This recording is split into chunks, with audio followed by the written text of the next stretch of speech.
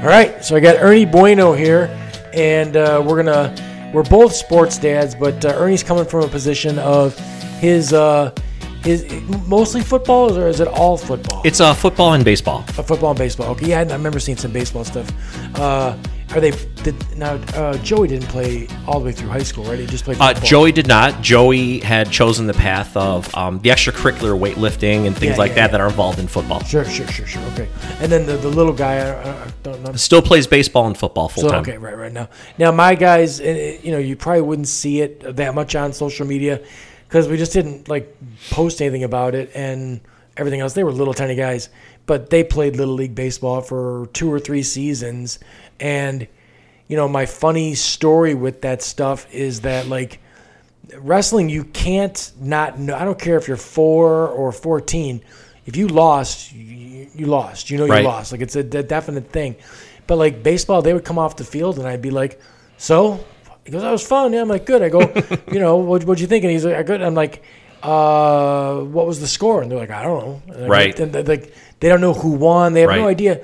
They were just out there having, and that's fine. Do your thing. I didn't want wrestling to be the only thing that they did, and I also didn't want, we'll talk about burnout and stuff at some point, but that wasn't a concern of mine really. There's a guideline on USA Wrestling as to what kind of amounts of matches you should see when you're a certain age. Right. And I always try to follow that stuff, even though there were parents that were running their kids out to, 80 matches a year when they're 7 years old and stuff like that. And thinking that this is the way that they're going to be the best and everything else. And it's complete nonsense. It's also a waste of time, a waste of money. Nobody cares what your kid won when he was 8 years old. And then the difference between the football too and the what I have my guys do. My daughter was a gymnast, boys wrestle, and those are academic sports. There's no pro. And the cage fighting thing, I have no problem with someone who cage fights, but I fought a lot. I do not want my son to get punched in the face repetitively. So if my son comes to me when he's 24, 25 years old, and he says, hey, Dad, I got my degree here in my back pocket, but I'd like to go see what I could do in a cage, I'll help him train. But if you don't have a degree, you don't have a plan for what you're going to do after that, then I failed. Right. So, football, on the other hand, I would think there's got to be, I won't say wackier, because I'll tell you what, wrestling's emotional, and you get some crazy-ass parents in that. You get some real crazy ones in gymnastics. And I don't know if it's that sometimes moms get more, freaked out or it just goes off the rails in a way that you notice it more. Because I got plenty of dads that are out of line. But the gymnastics stuff, it would be and it was always some lady that looked like she'd never done an athletic thing in her life. Right. And she was losing her shit with this 8-year-old girl on a balance beam. And I'm like, whew, this is some crazy. At least my experience with cheerleading or the dance teams that were in our football organizations, I can tell you that there were at times quite a bit of drama behind the scenes. Okay. And that sometimes transcended to the dance floor or to the cheerleading squads. And that made it a little bit sad. That was some of the ups and downs, like you had mentioned with cheerleading or dance. Right. Now, I never got too worked up about really any of it. I mean, when my daughter would, have a gymnastics routine, I was involved to make sure that she got to where she needed to get to. Me and my daughter had a pretty good relationship when she was younger and in gymnastics. She, her floor music when she was 12, 13 was Painted Black by the Rolling Stones, which, I think she was a little nervous that it wasn't going to, and then everybody around her was like, that's the greatest, floor music ever, sort of thing. So, everything, worked out well with that, but it was never, besides being somebody that was like, hey, you got to go get a workout in, you got to do more than what you're doing just here.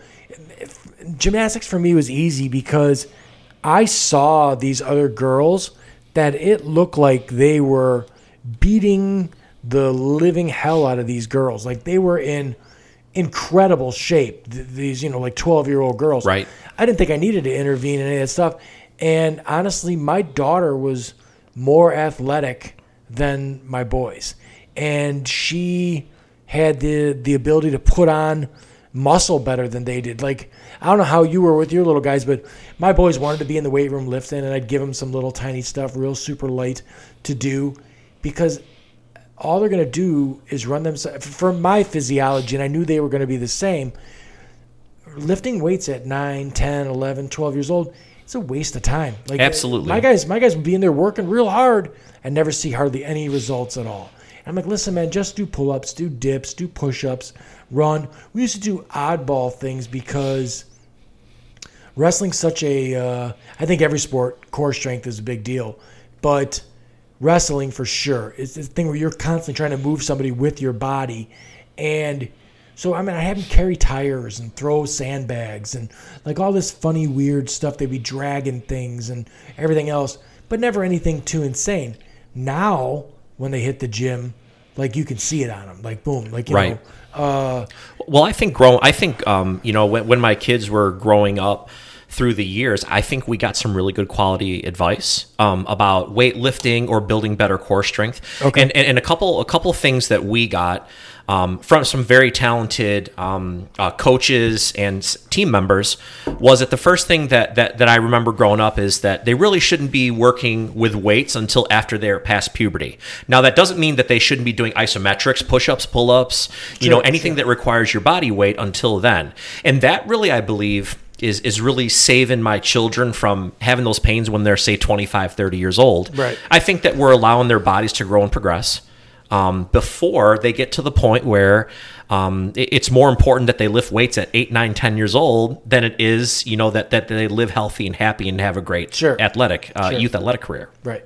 Now, the other thing with, like, if people, the look of a physique and stuff like that is something that people think translates into sports. And a lot of times it doesn't. In fact, like my guys are almost 6 feet tall.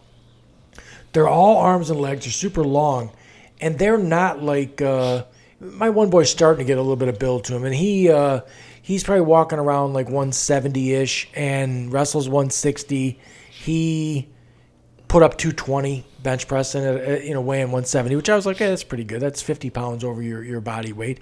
But whenever he goes on the mat and sees a guy who's really jacked, he knows he's got him. I got you. And I got you because, like, all that lactic acid you're going to build up is going to be a pain in your ass come the third period. Right. So I'm just going to, like, beat on you, work you, stay in good position, all this other stuff. And I'm going to take you into deep water and see if you've done the right cardio to go along with all the weightlifting it looks like you're doing. And I would say 9 times out of 10, they have not. 9 times out of 10, they've been looking in the mirror and lifting weights and everything else, and that's not going to do it. My guys are old enough now where they wrestle guys differently. So they'll wrestle a guy who they know is super strong just that way. We're just going to wrestle. I'm going to win the match, not going to get crazy. Right. If they, if they feel the guy and they can just, pin him, then they're going to go do that too. So, I don't know. They've been at it so long that I don't get too involved. We talk, and I know I'm the exception because I watch guys. Wrestling's a weird one. It really is because it's. I don't know. Like my guys played 1 year of football in high school, and then I played football. Football, like I don't know. The camaraderie's terrific. I think it's a fun thing to do. I hate when I say something to somebody about wrestling's difficult. It's very difficult. I mean, it's a complete, and I don't want to say that it's better in any way. Like I personally feel like it's a terrific sport because we have guys that I coach that they're very athletic. Everything's going to go well. They're going to probably be good wrestlers if they stick with it, sort of a thing. And then we have other guys that are somewhere on the autism spectrum, or they're like really timid, or they're like knobby-kneed little guys that just have no muscularity to them at all. And they're not. But they are still going to turn out to be the better version of them than they would have been if they didn't do this sort of thing. There's little guys that I've coached that they have gone, 4 and 5 weeks without a win. And it's just the fact that they're slower. They're not athletic. And they're great kids. I hate when people judge. Maybe that's why I'm not like that with the crazy parent thing, but I don't judge anybody on their athletic ability. It's not like I like this kid so much better because he's a killer, and then I don't like this kid so much. I think to your point also is the example that I was thinking about on my ride here is when my son was 8 years old, my little one, Nick, he's very talented in baseball, and he got to play any position he wanted to. And I got to tell you, the couple times that I had to be the first base or the third base coach, I can tell you there was one example where one of my highlights of my season being a first base coach was when the ninth batter, I forgot his name, he got his first hit of the year. That was more important than my son going 2 for 2 or 3 for 3, because when he started the year, he was unable to hit a baseball, unable to field a baseball. Sure. But so when I gauge youth sports, I'm really gauging the progression that someone makes. And that's what makes me happy to see kids move along the way, because there have been kids on our football and baseball teams that have gone from point A to point D, and they've really excelled. And I really think that's a win in youth sports to make a child better than he or she was at the beginning. I think that's the win of youth sports today. Right. I feel the same. I really do. And we're getting to the point now we're about 2/3 of the way through the wrestling season where we're going to have to be at practice and ask, all right, who hasn't got a win yet? And then, or more like the better way to do it would be like say, all right, listen, I want anyone who hasn't got a win yet or has really struggled this year, come talk to me after practice. And then I need to focus more time on that guy, which I have that luxury because I'm in the intermediate group, the JV group, as far as the coaching goes. There's a group 1, which is like all the little tiny guys, 4, 5, 6-year-olds, maybe a couple 7-year-olds that just started, stuff like that. And then I've got the kids that are like 7 through 12 that are either, if they're 12, they're just starting. If they're 7 or 8 or 9 or something, then they've had a year or two, but they're still just learning the basics sort of situation. I'm not there to win anything. That's not my job. My job really, I feel like my job is to keep them in the sport, because my personal feelings about wrestling is that it's the best sport out there. And I say this from a completely biased position, but also based on my own set of facts. And the facts is that every other sport, there's not you can eat well, but you don't have to be on point with your, my son's, my one boy, the day after Thanksgiving, he weighed he does this just for the shock value. Jumps on a scale after Thanksgiving dinner and 4 bottles of water and everything else, whatever he can do to weigh as much as he can. Right. And he was 176. And he had, that's a Friday, he had 9 days or 8 days till he had to wrestle again. So he had time, but he had to take all that weight off, which a good piss would have taken 3 pounds off anyway. But anyway, so, you got to be disciplined. You got to be super disciplined about everything you're doing. And at the highest level of this, it's a situation where, I don't need to tell my sons that they need to go out in the gym and get a workout in on a daily, regular basis. And then we're structured too where they'll hit the weights really good on Sunday, Monday, and Tuesday. And then none of that. It tapers off because I got to compete now come Thursday, Friday, Saturday. So, I look at it like it's the fairest sport, because every other sport, if you're a 325-pound grown man when you're in high school, you're going to do real well in football. Right. If you're 7 feet tall, you're going to do real well in basketball. So, the wrestling thing, it doesn't matter. You're put in a group of guys that weigh the same. You're given the same thing to go in there, which was nothing. You're on a singlet and you go. And then it's also it's a combat sport. So the sport that they have actually has practical value when it comes to, if somebody comes into someone and grabs somebody, you can, if you're the grab-e, part of the job in wrestling is to escape. Right. So you can get out and get the hell away from this guy's grass because that's what you do. The other thing is if a guy comes in, he's got a weapon, you can usually subdue him because that's what you do too. Right. So, I always made the analogy, and it's an outdated one now because I don't know how it is, and I'd like to hear, because I'm always shocked when I talk to my sons and nobody fights. There aren't fights like there were. We were fighting all the time when we were kids, all the time. I'm probably connected to 7 or 8 people that I fought on Facebook, and it was no big deal. I didn't hold a grudge or hate the guy later, and if he was scrappy and everything else, I had all the respect in the world for him. That's fine. But nowadays, my sons, and part of the reason they're in wrestling is because I did not want them fighting, and it worked out great because they're 18 years old, and the only people they've ever fought are each other. Right. So, it's a different thing. So, like I said, the fact that they can wrestle, it's not as practical as it was. Because, boy, that would have come in handy, you know what I mean, if you were a super, super good wrestler and all the scraps you get into sort of thing. But nowadays, and I think that it's smart that they don't fight because now it's a litigious, everybody's suing everybody nowadays. Right. And then, you can't do anything wrong nowadays without somebody calling the cops or, somebody's mommy wants to come fight you because you beat up my kid. And then it's put on social media. It's social media too, right? Everyone's got a camera. So, oh my God, if someone had a camera for what me and Shanahan used to do, it'd be if the things that we did when we were kids were put on social media. Mm-hmm. But actually, some of the points you brought up, there are quite a bit of similarities with the youth team sports.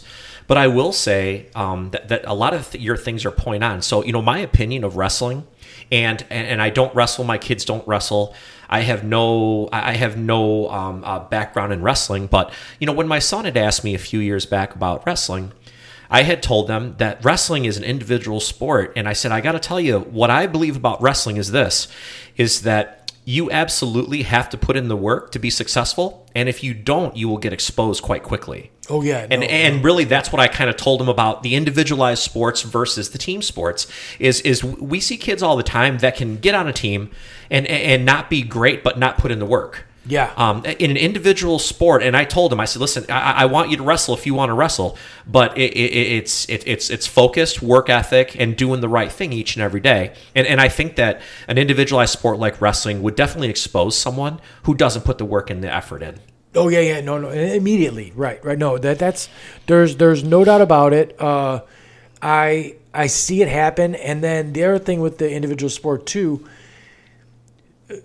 That we have a thing that a saying that is that work beats talent when talent doesn't work, and as they get older, and there's been plenty of people who have had exactly this situation where they were the most talented guy in the room when they were in 6th, 7th, and 8th grade, and then they got in high school and people caught up. Right. Other guys got puberty.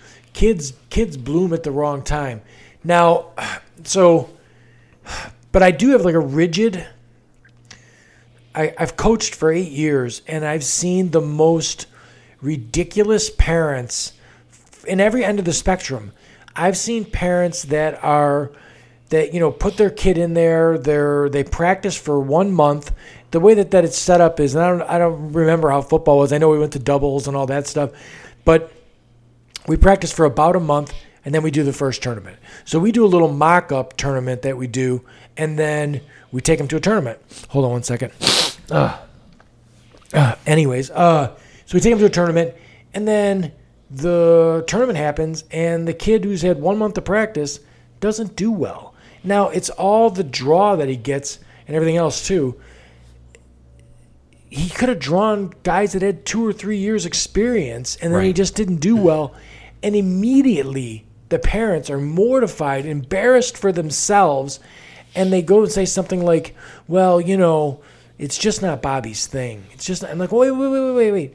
Stop. Calm down, because this is the first tournament. We do have rookie tournaments where only kids with 1 or 2 years experience or first year or second year wrestlers can be there. Let's see how he does against them. And they're dead set on no. It's not his thing. We're going to take him to hockey next or something like that. We're going to. Right. They feel like that their child was born. They're a special snowflake, and this kid's going to be great at something. We don't know what it is, but we're going to keep shopping it until we find that thing. And it's nonsense. everything that you're going to be great at takes some work. So, I don't know what I got going on here. I'm like ready to sneeze, but then not. I don't know what's up. So then they pull the kid from it. They paid their money and everything else, and then the kid's gone. And I'm like, he was doing fine. He was having a good time. And then the other thing is listen, the kid was 6 or 7. Like, the other one I get is, oh, he doesn't like it or something like that at 6 years old. And I'm like, well, okay, you see, George is 6. You're 40. So you should make the decisions, not the 6-year-old, and make your kid stick it out for the year. My sons have always done well. They stepped on the mat and won matches. They just did. And I won't say it's lucky. When they were, this is the direction they were going to go in from the get-go when they were born. So when they were 4, I'm paralyzed from my chest down. I would sit on the bed and have them try and come tackle me, and I'd try and get their legs, and they'd sprawl their legs back and everything else. Right. So we were doing a little bit of like fun playing on the bed and wrestling and stuff like that. And so they had like a little bit of preparation. And then when they started practicing, it was serious. They never missed a practice. It was, this is what you're doing. The second year of wrestling came up, I didn't even ask them about anything. I just, okay, we're going to practice. Right. They're like, oh, I'm like, yeah, this is when wrestling season starts, so we go back. They did 2 full years, and then after 2 years, the learning curve, they had it. They figured out what they were going to do, and then they were like, oh, I'm all about this. So they loved it. And some of the negativity that you brought up also stems from parents, because if a child doesn't like a sport, sometimes that parent is telling them they don't like that sport or they're not good at that sport. Right. Well, my father told me wrestling was gay. And so I was out of that by then. I thought right. The sun rose and set with my father, so I'm like, all right. Right. So my parents did not allow me to play football till high school. So it was like, no. All my friends are playing in Burroughs. Can't go.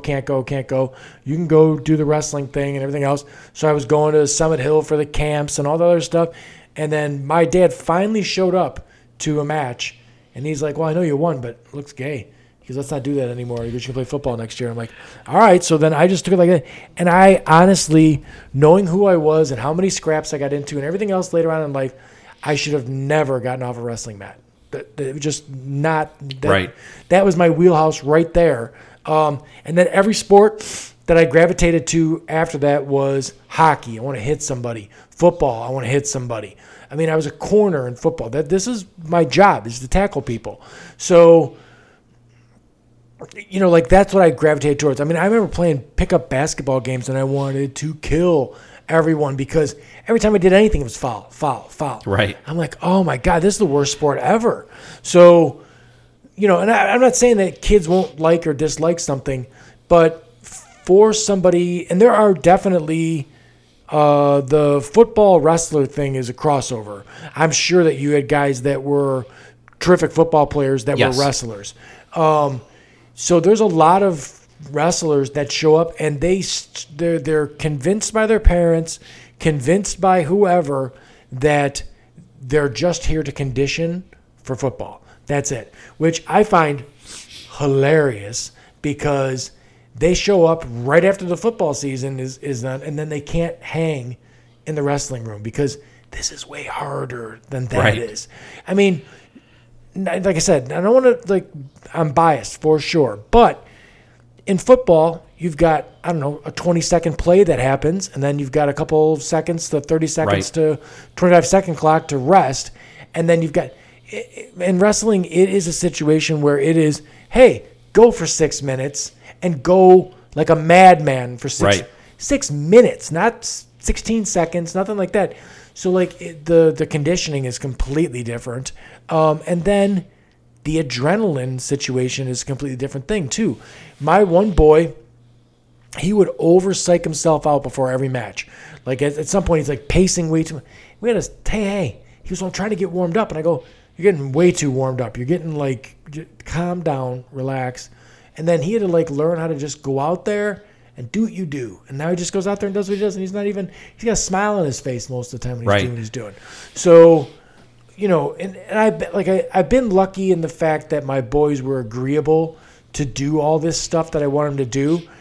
But I don't think that like there's any luck in their, in the way that they performed, sort of a thing.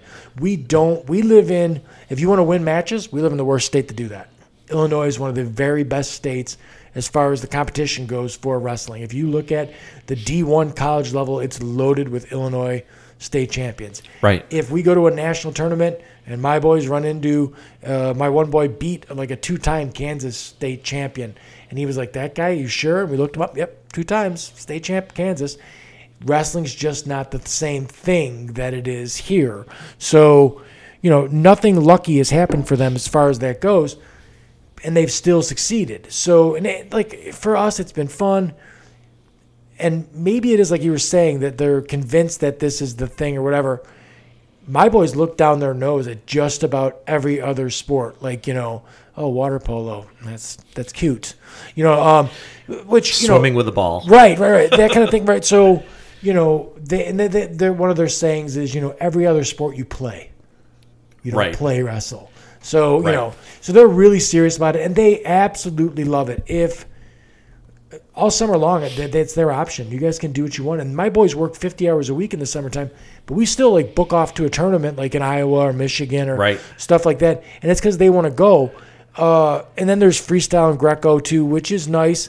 Now, football wise, don't you guys got like dome football or? Yeah, there's indoor football, flag football, and then full tackle football. Now, don't they have like a 7-on-7 or something like that too? They do. So the indoor football. Actually, at the Metroplex in Homer Glen, at the younger ages, it's more 7-on-7, and then it goes to 10-on-10 or 11-on-11. But then they do have 7-on-7. It's more of like like arena football type football. Okay. So arena, that was the word I was looking arena. for. Yes. Yeah, I remember some of the guys taking off and doing the arena thing because they think the arena season's next, right? Like right after the... It is. So, yeah, some of those guys that quit wrestling were like, we're going to do arena football. I'm like, whatever, man. So my son did arena football. My older son did it because it ran from January till April or January to May. And I will tell you, we only played 2 years of it. And the reason is because I'm sure we're going to get into this later, is that he was playing the same sport nearly 10 months out of the year. And in a sport that requires harsh contact, it's not good for the kids when they develop. Right, and then the second thing is that at least the arena football that we experienced, that is green carpet on cement. So my son would be absolutely, and that's how we met Steve down in Kankakee. He was a member of K3 Arena Lightning football. Okay. And when we joined down there, it was an amazing experience. But after 2 years, my kid was beat up after a weekend. Even of practicing, it's truly green AstroTurf on cement. Right. No, I can't even. That would be something that that's one of the detractors from playing football. I enjoyed playing football in high school. I did.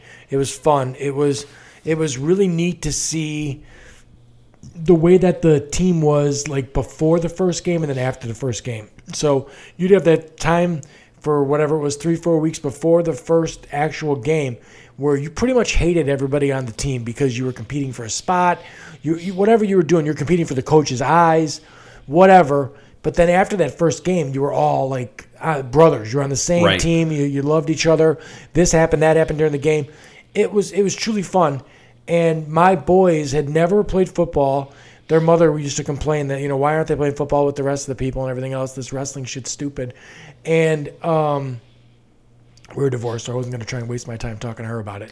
But when they were going into freshman year, the head coach for the varsity wrestling team, which we pretty much figured they were going to be varsity wrestlers just with the skill level that they had, was the head coach for the freshman football team.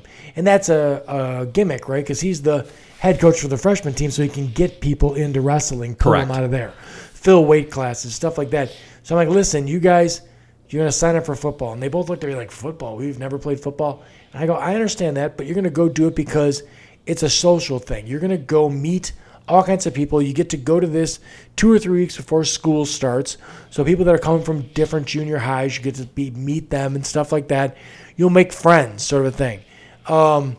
My sons being twins, they're terrible at making friends. They're the worst at making friends. They had a built-in friend since the day they were born, so their skill of going out and meeting someone new is not great. But that's the reason I had him do it. And I had him do it for the fun of it. I don't know if they still have any of those friends. Wrestlers are real strange as far as they hang out with wrestlers. There's they got the 8 of them sitting at the lunch table together, and this is who we talk to. One of the biggest advantages, I think, to youth sports, if you use it the right way, is the relationships that your kids build with their teammates. Absolutely. And so my younger son, he had been with the same team since he was 8 years old, and this will be the first year that he's with a new group of kids. And right away, he's only practiced with them twice. And he is already buddy-buddy. He's already on a group chat with them. The same thing with football. This was our first year on a different team, on a higher caliber football team. And right away, he's friends with everyone.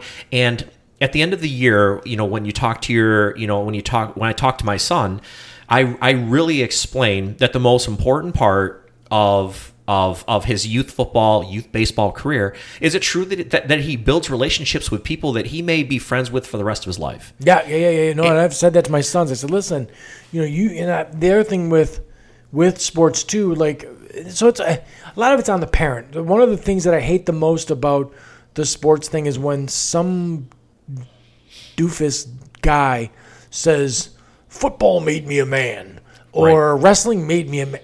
Bullshit. That's complete shit. Because if you're unfettered in what you're doing, you can grow up to be a complete jackass. And I don't care if you've got hair on your balls and you're a big strong guy. You ain't a man if you're treating everyone like shit. And that's not coming from the sport. That's coming from your parents who need to tell you, hey, listen, I don't care if you're bigger or stronger than him. You can't treat him like that. My thing with my sons is I own my own business for the longest time. And I said, listen, you need to be nice to every single person that you meet. And this is why. Say someday you own a tire shop and, man, business is slow. And some guy comes walking in there, like, oh, thank God. This guy's going to put food on my table. And he walks in and go, oh, you're that dick that used to fuck with me at school. Right. And then he's going to turn out of there and walk out. And guess what? You're not going to eat because you were, I don't know, having a pissing contest with your friends at who could be the biggest jackass. And now you're going to hurt for that. Besides the fact that, put yourself in their shoes. Would you like to be picked on by you? Sort of a thing.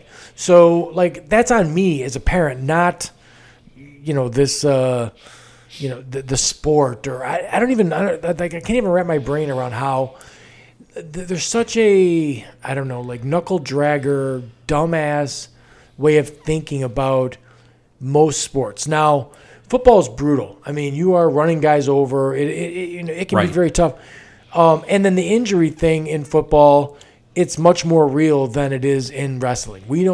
Wrestling, it's almost like we're afforded, I don't know how many referees are on the There's 2 on the field and 2 sideline judges. Okay.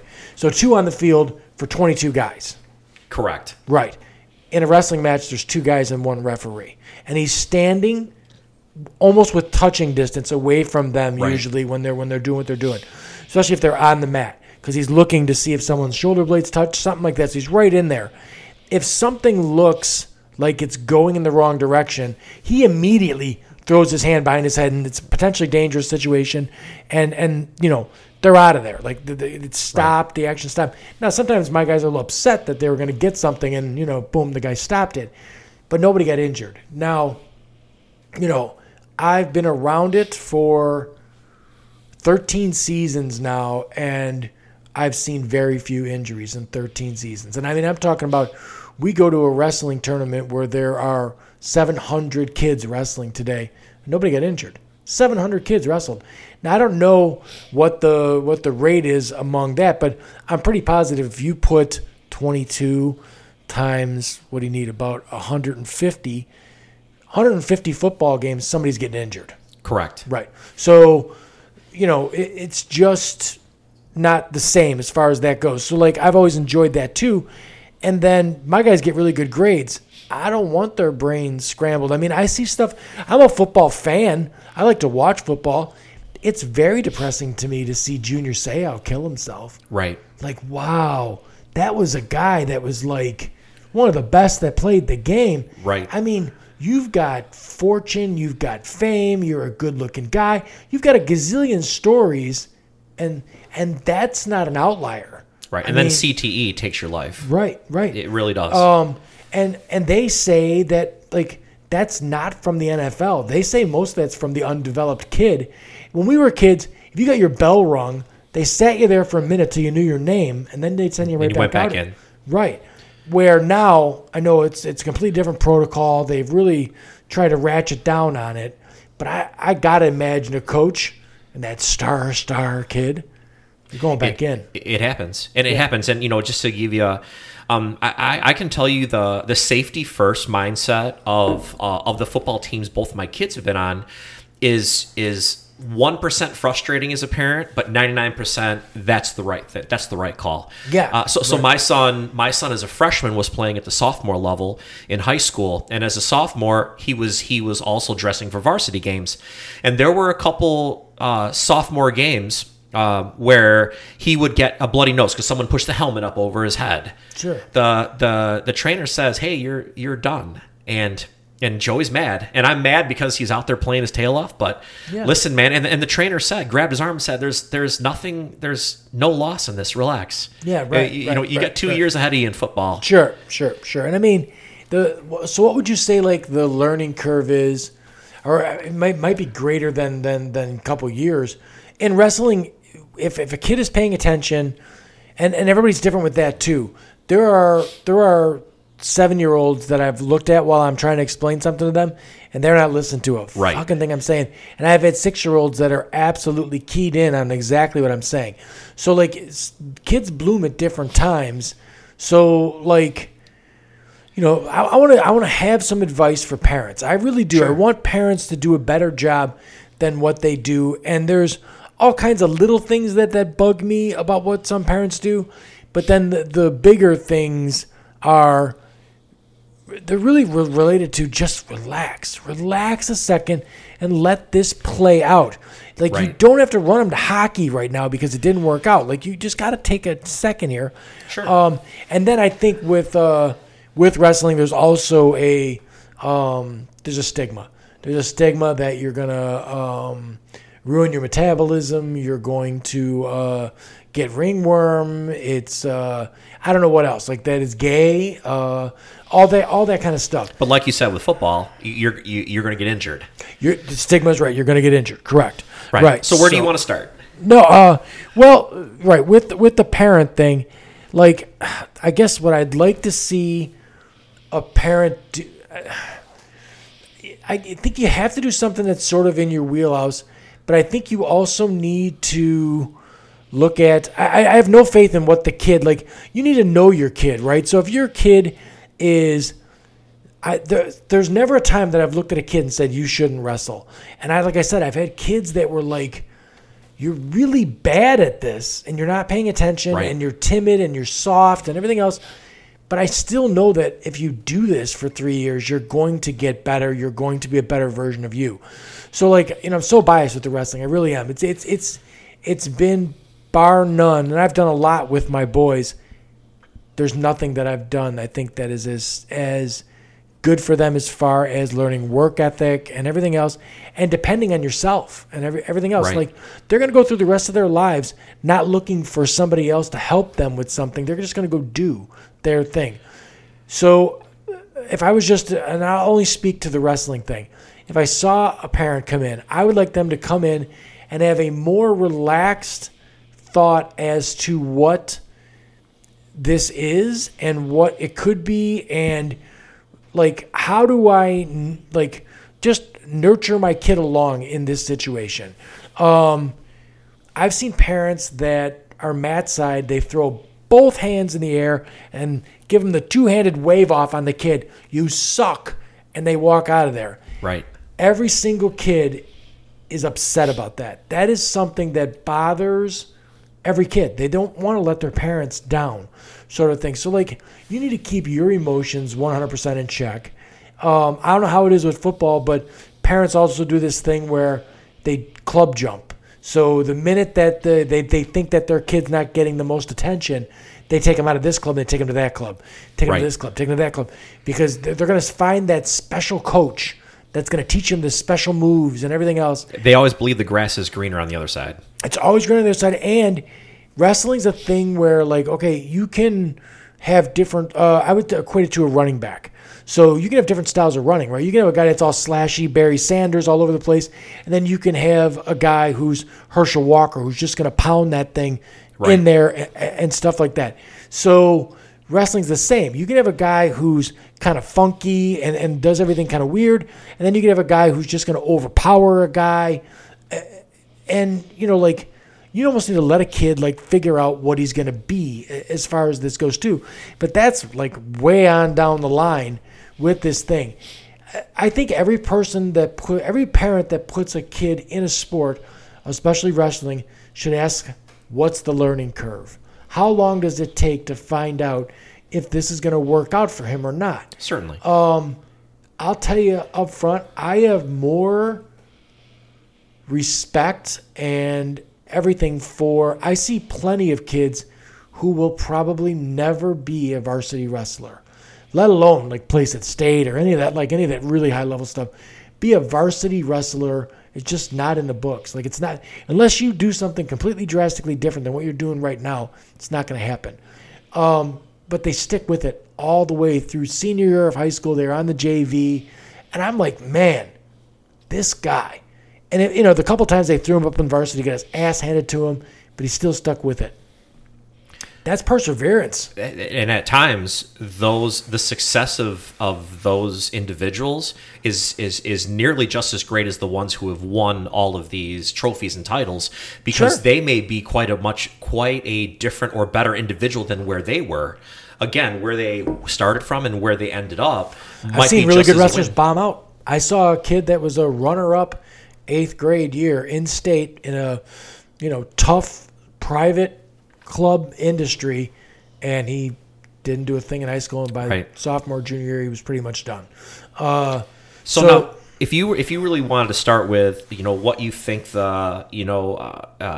how long it takes for them to figure out what's, you know, if they really want to continue with the sport, there's a couple things that, again, some more good advice that we got growing up is when our kids wanted to play a sport when they were young, and I mean, this could be as young as 3, 4, 5 years old, you know, we let them play it, whether it be park district, you know, just in the gym at school. Yeah.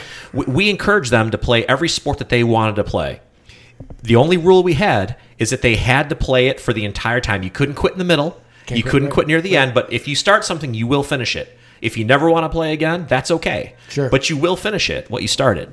And I think that was a good rule for us. And then the second thing is that we always encourage kids, and I'll be the first to tell you, I have honestly been every one of the parents that everyone can say. He was the good parent. He was the parent that complained. He was the parent. Somewhere in my life, I've been one of those parents. Right. But I think a majority of the time, I believe that I'm the parent who really just wants what's best for my child, and I want them to grow and develop. So another example I have for you is you know, we talked about you talked about earlier about you know, you heard a gentleman or someone say that, you know, football makes you a man. And so my son's 8th grade year, we had a national championship caliber team. We won the state finals. We went to Tampa and played for the championship, in which we lost. We finished second in the country in the UYFL finals.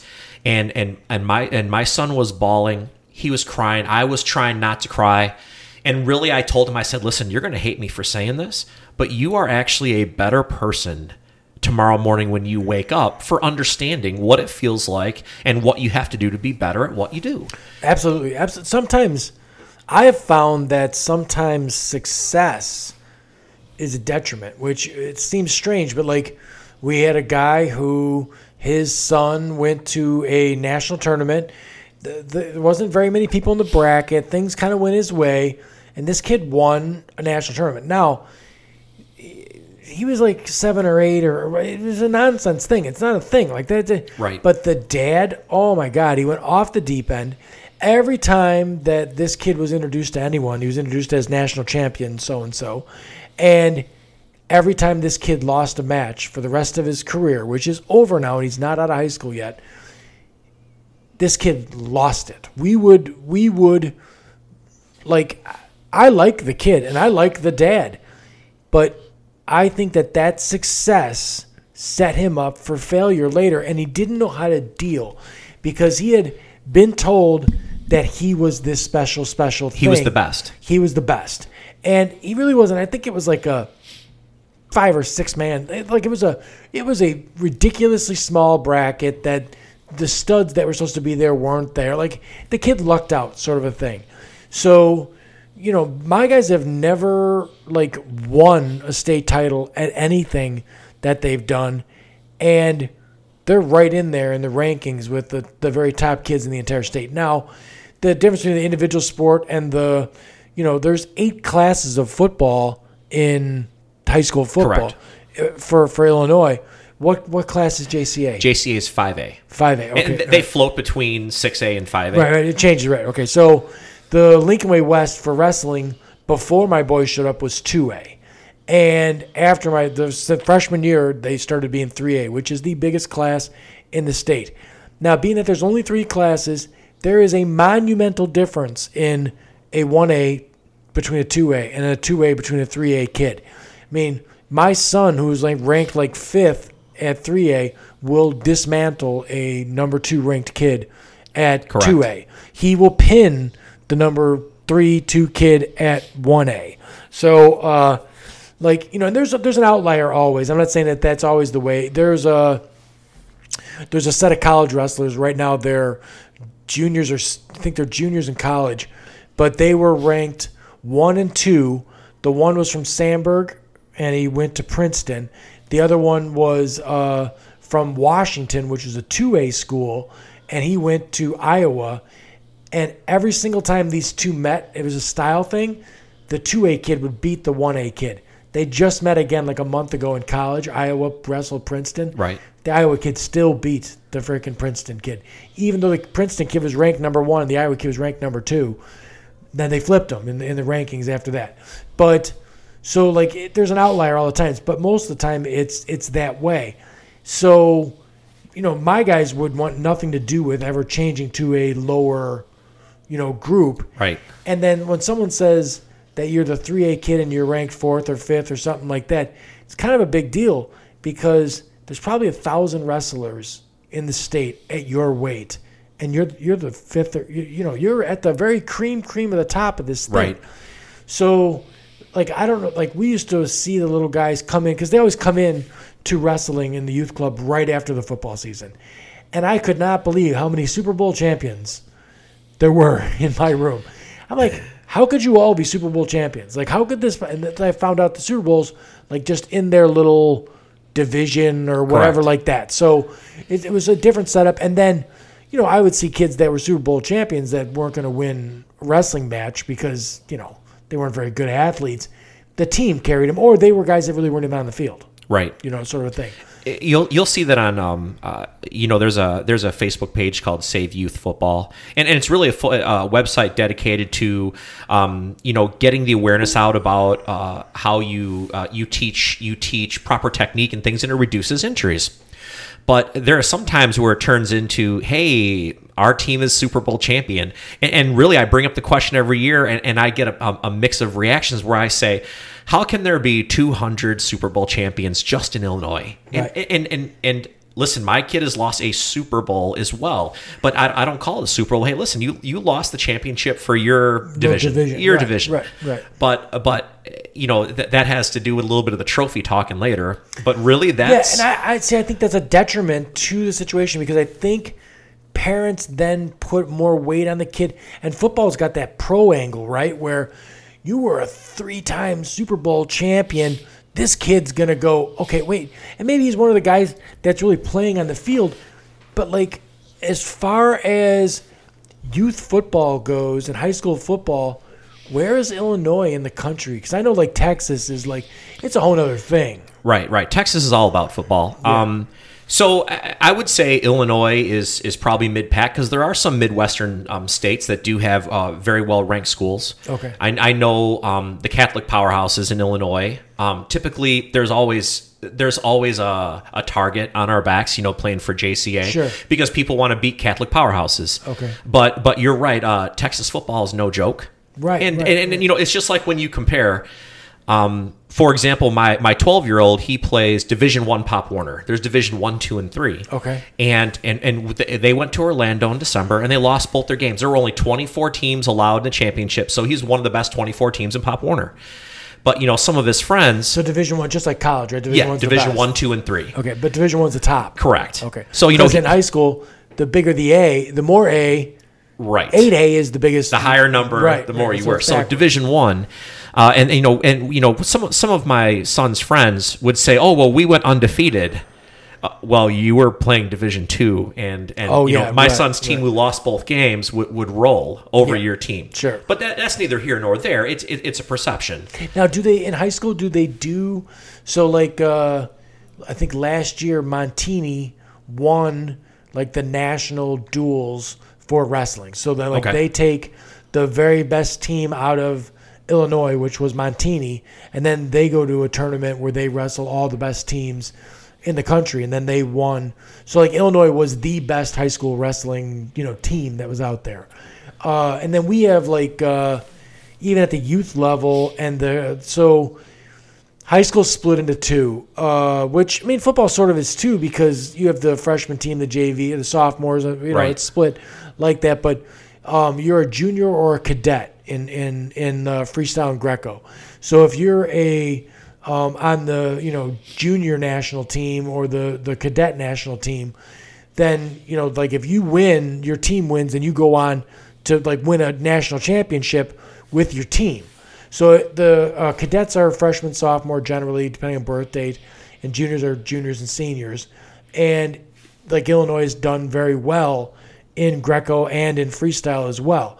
So Illinois is, if there was an argument on a Facebook page that was all about wrestling, there's 5 states that have an argument to say that we're the best, sort of a thing. Right. Illinois is definitely one of them. I would say Illinois, can argue with 3 states. You could be like Ohio, Iowa, Illinois, and maybe you could say something about California or something like that. But California is an outlier because it's got 40 million people in one state. Right. As far as the youth sports go, if we talk, let's talk baseball or let's talk football first. There's really not. So teams are ranked both statewide, area-wide, and then nationally. Okay. So say, for example, if JCA were to win a state title, they wouldn't go on to play other states. Now, so there's a little bit of leeway at the beginning of the year. Some states, some schools like Joliet Catholic, like a couple years ago, we played a team in southern Wisconsin because we get to pick and choose who we want to play other than our division. Nazareth Academy, they went down to St. Louis and played Missouri's number 1 team. Now on the national level, if your team is ranked in the top 100 in the country, say for example Mater D or De La Salle, they pick their schedules outside of their 4-game conference, and they'll travel all over the country potentially to play these football teams. Wow! But really, locally, statewide, for the most part, public schools will play public schools. Unless you're a state powerhouse, you'll stay within the state lines for the most part. All right. Now, does it work the same with? I think it does. The Catholic schools can recruit, right? So you're right. So and you and I, we went to Lincoln Way, yeah. and I had a great education at Lincoln Way. I have no qualms about it. Getting my son when my son was recruited per se to Joliet Catholic. I think that the word recruited, I think some people take it like politically too far left or too far right. Okay. So, for example, there's only a few hundred boys total. But yes, those boys, some of those were probably recruited to play football there. Yeah, wrestling's the same. They're definitely recruited. Definitely. Joliet Catholic's state champion wrestler, he was recruited too. Yeah. So I'm not going to say that recruiting doesn't give us an advantage, but the Right. number of overall students in the school does also at times put us at a disadvantage. Because I know places, we know coaches at Homewood Flossmoor. They have a couple thousand kids, and their linemen, they're 300 pounds plus all the way across the line. Sure. Those some big, and they're 8A football. Right. So there's something to be said for recruiting. I definitely, I'm not going to debate that. Yeah, now we live in a weird area too. I'm a real estate broker, and I'm always perplexed when somebody would rather take their kid and go to Providence than to Lincoln Way. Now, the test scores at Lincoln Way are better than they are at Providence. So you're talking about education. There's better education to be had at the public school in this area.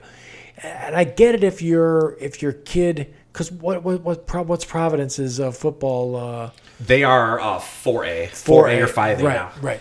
So My apologies, they went up to 6A. did they? Okay, all right. So I get it if you got a kid that's the athlete and you want him to be in that, situation. I do think looking at the football stuff and even the wrestling stuff, it's almost sometimes a gimmick because, they get their A ranking on how they did and the population that's at the school.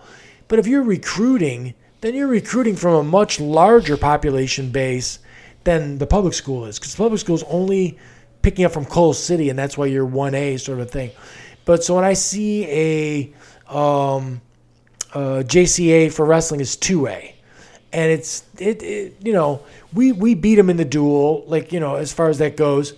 But other 2A schools probably have a really hard time with that school because they recruit, so they go get the Hamedi kid, right. who's I think that's what you're talking about, but and he's outstanding wrestler and everything else. But they're able to reach further into a bigger population pool to pull their athletes from. So I think there is a little bit of unfair. And then I don't know whether it's the same. Like my dad went to Leo in Chicago, and I think the Catholic school thing was a much different animal 30, 40 years ago, or geez, well, it's further now. Oh my right. gosh, we're old. 50, 60 years ago than it is today as far as that goes. Now, they still are recruiting because, is there any kind of distance rule? Can you recruit There's not a distance rule. Okay. My son was offered positions at Providence, Nazareth, and Joliet Catholic, and he chose Joliet Catholic. Now, why? So, funny story. So when we were in our 8th grade year, we each week we had recruiting members from both Nazareth Academy and Providence each week, and Joliet Catholic was only there 1 or 2 games. In the end, we got some advice from a family member or a coach that said, "Hey, listen, the problem with Nazareth, and Nazareth is a great school, great academy. They won a couple state championships. Is you have to get on a bus at 5:00 in the morning to be there by 7:30." Yeah. And when after football at night, you get on a bus at 5:30 at night and you get home at 7:30 at night. Oof. If you go to Joliet Catholic, we're 2 miles away. You get up at 7:20 and you leave at 7:40. It's appealing. And you're home at 2:40. Yeah, right. And that was really the appealing thing is that you can go for the glamour and the glory. And really, I think this is something that really says a lot of good things about my ex-wife and I, at least when it comes to youth sports, is we really taught Joey and trained Joey to understand that you're going to Joliet Catholic because we think you're going to get a great education there, not because you're going to be a great athlete. Right. You're not going to be drafted by the NFL because you go to Joliet Catholic. Sure. Now, what's his plan after?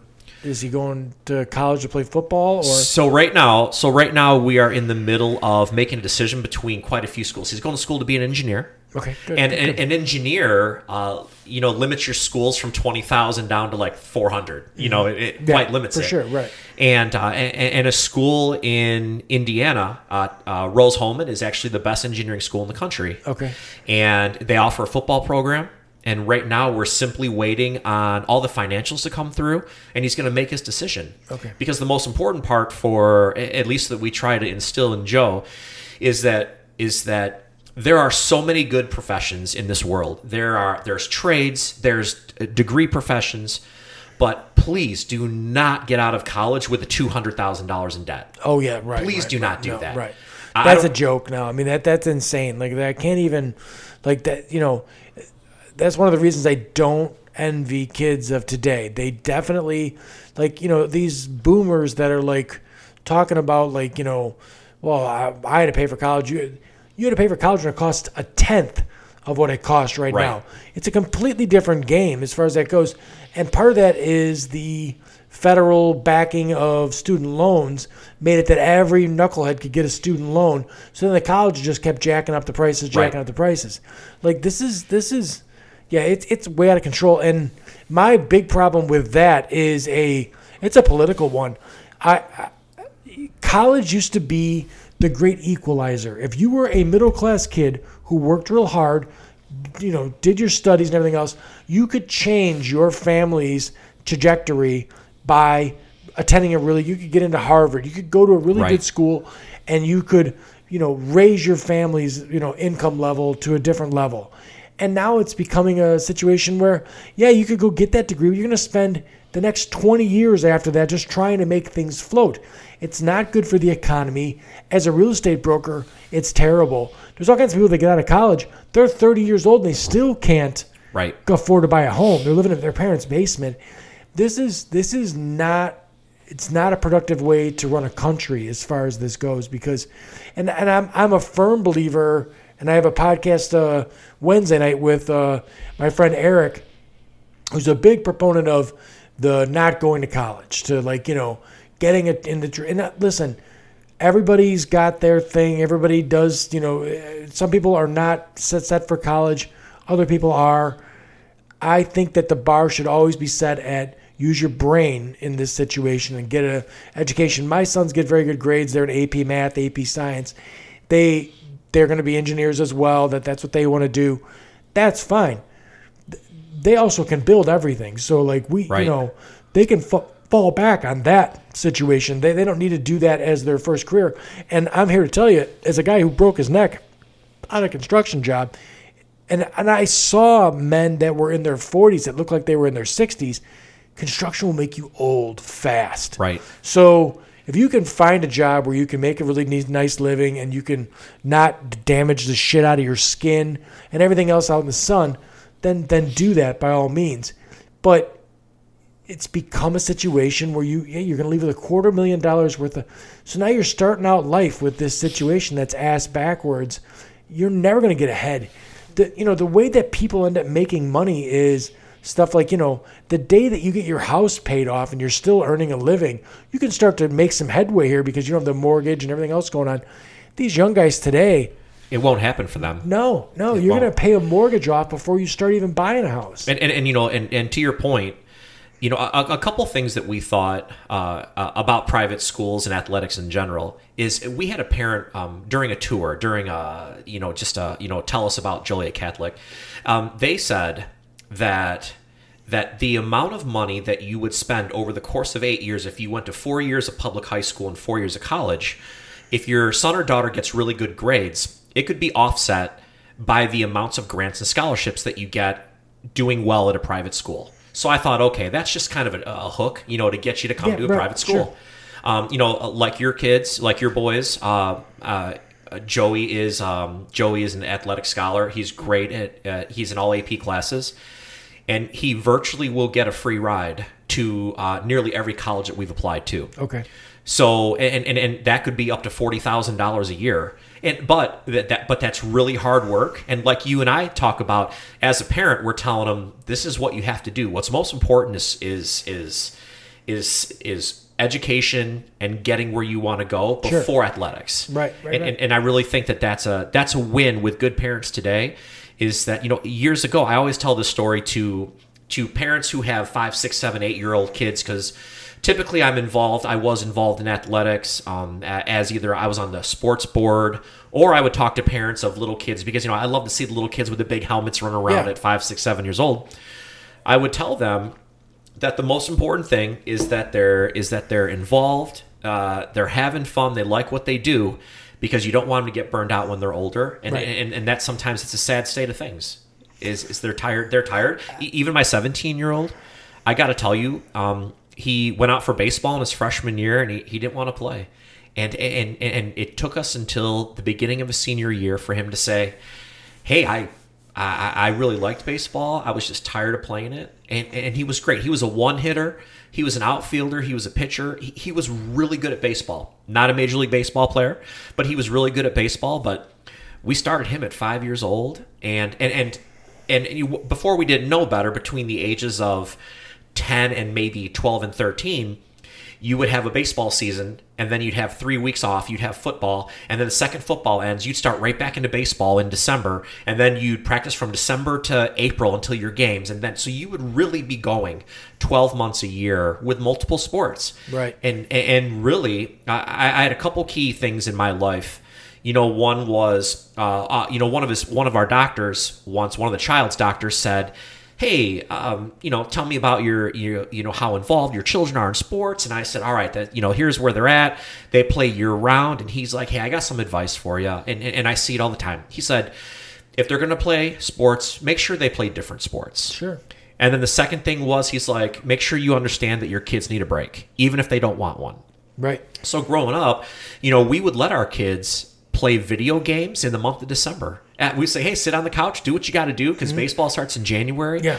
And I think that takes some of the lethargic action of doing it over and over and over again.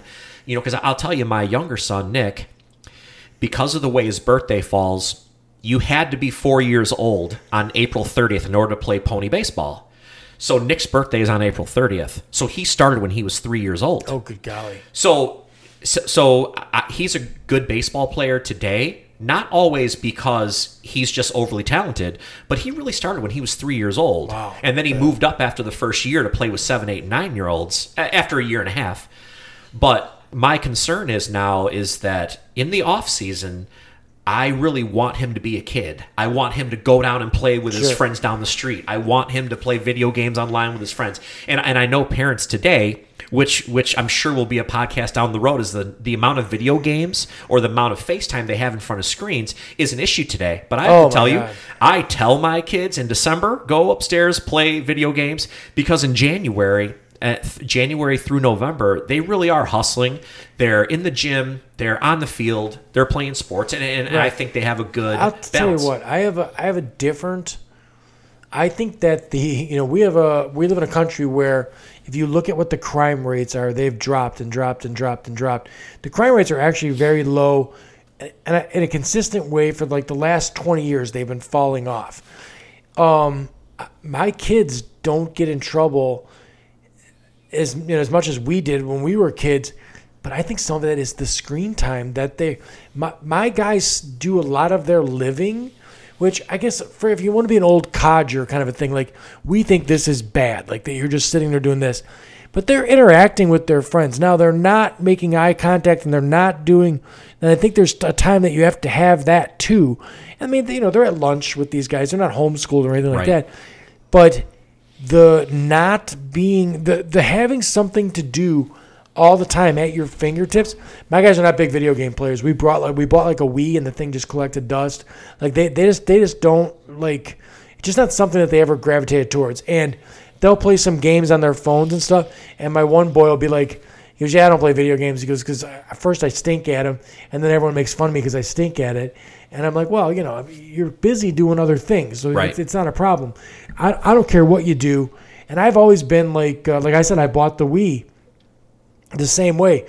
Do what you want to do. But I think that those devices and stuff like that, they're not a detriment unless you're like, spending 8 hours a day playing single shooter games, in-person shooter games, and stuff like that. I think that there's got to be a little desensitization with that situation. And then the problem I have with there being so many, one-person shooter games or team, whatever, where your whole objective is to kill people, and you're 9, 10, 11, 12 years old, and this is what you're doing for a hobby all the time is kill people. Right. And then you become a 20-year-old man and you can go buy a semi-automatic rifle, and you keep looking at this thing and you're like, well, it'd be really cool. I'm not saying in any way, shape, or form that you'd want to go kill somebody, but I think that you want to go shoot this thing a whole lot and you think it's a really, really cool thing to do. Right. And I had the gun podcast. I did not grow up in that gun culture. I grew up in a gun culture that the shooting of the gun part of it was just part of how we did to go hunting. That was really it. I mean, I remember going hunting with guys that we didn't, I went to their hunting spot, we didn't see anything, and we come walking out there, a guy shoots the stop sign. And I'm like, what the fuck are you doing? He goes, well, I didn't get to shoot my gun. And I go, yeah, we didn't see anything, so you didn't get to shoot the gun. Like, I'm glad I didn't get to shoot my gun, because you know what happens if I shoot my gun? I get home and clean my gun now because I shot my gun. Right. So, like, I was fine with not shooting if we didn't see anything. And now if we shot something, I get to make dinner out of it, then I'm fine cleaning the gun. So, like, I think it is a bad situation as far as all the, shooter games. It's maybe a little bit too much. And then, but I also think it keeps guys out of trouble. I think they're living their lives playing video games and chatting and all this other stuff.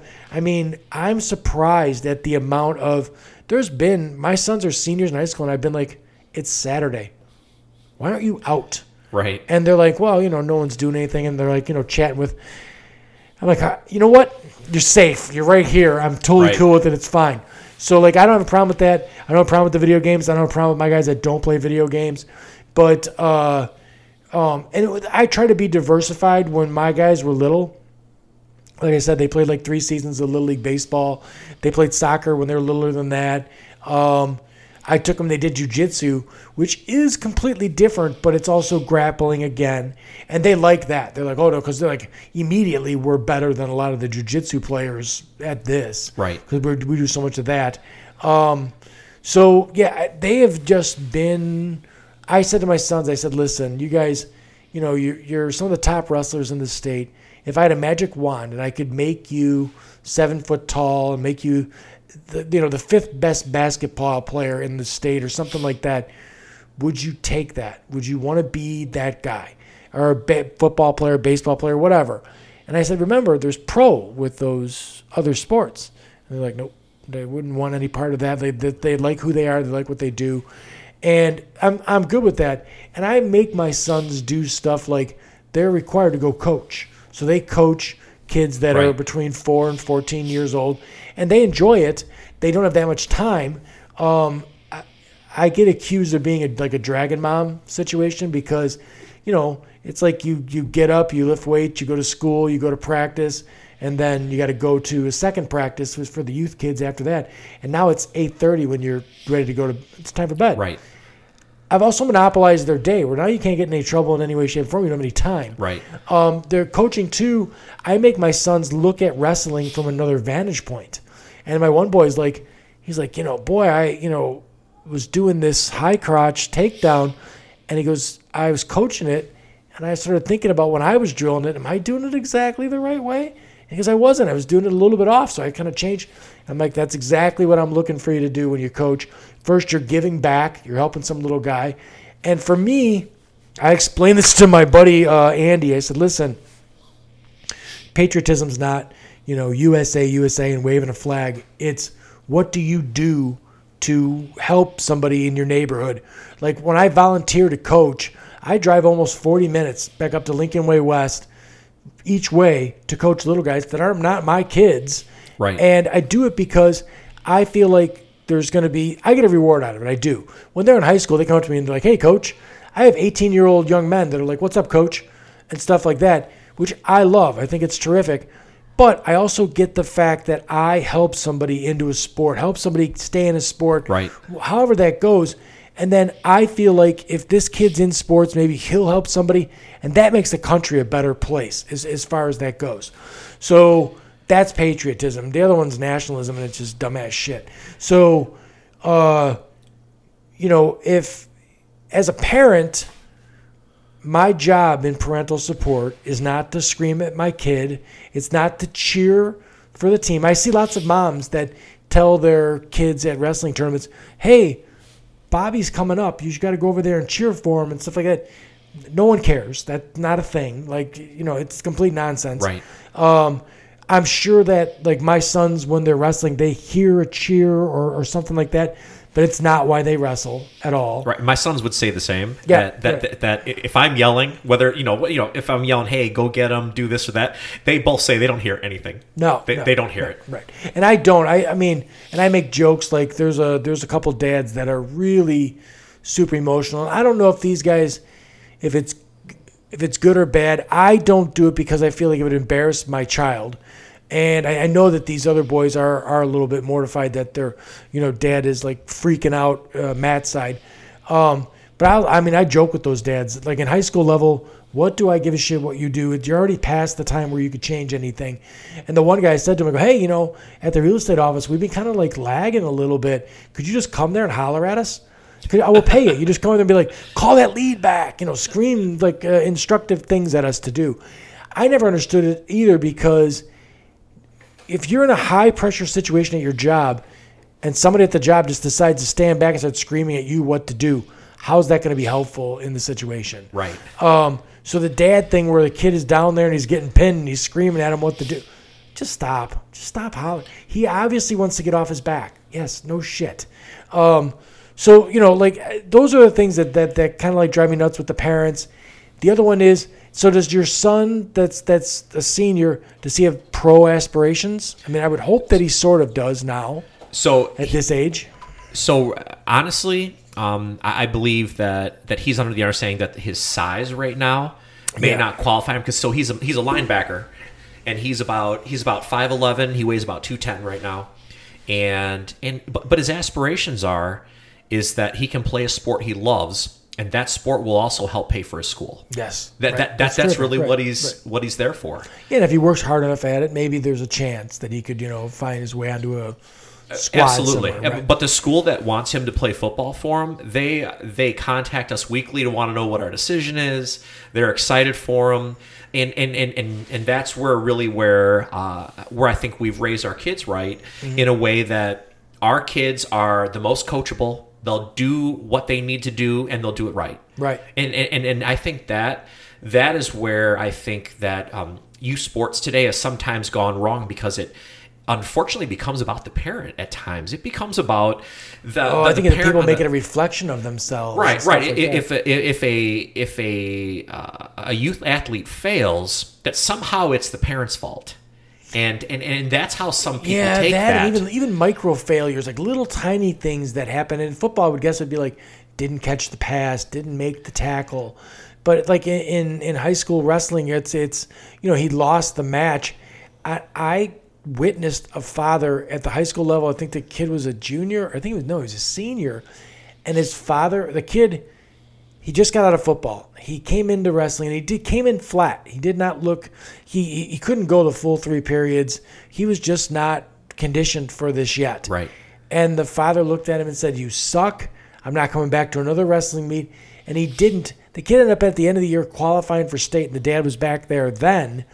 But, like, whether my kid stinks or not does not determine whether I show up to the matches. It just doesn't. Right.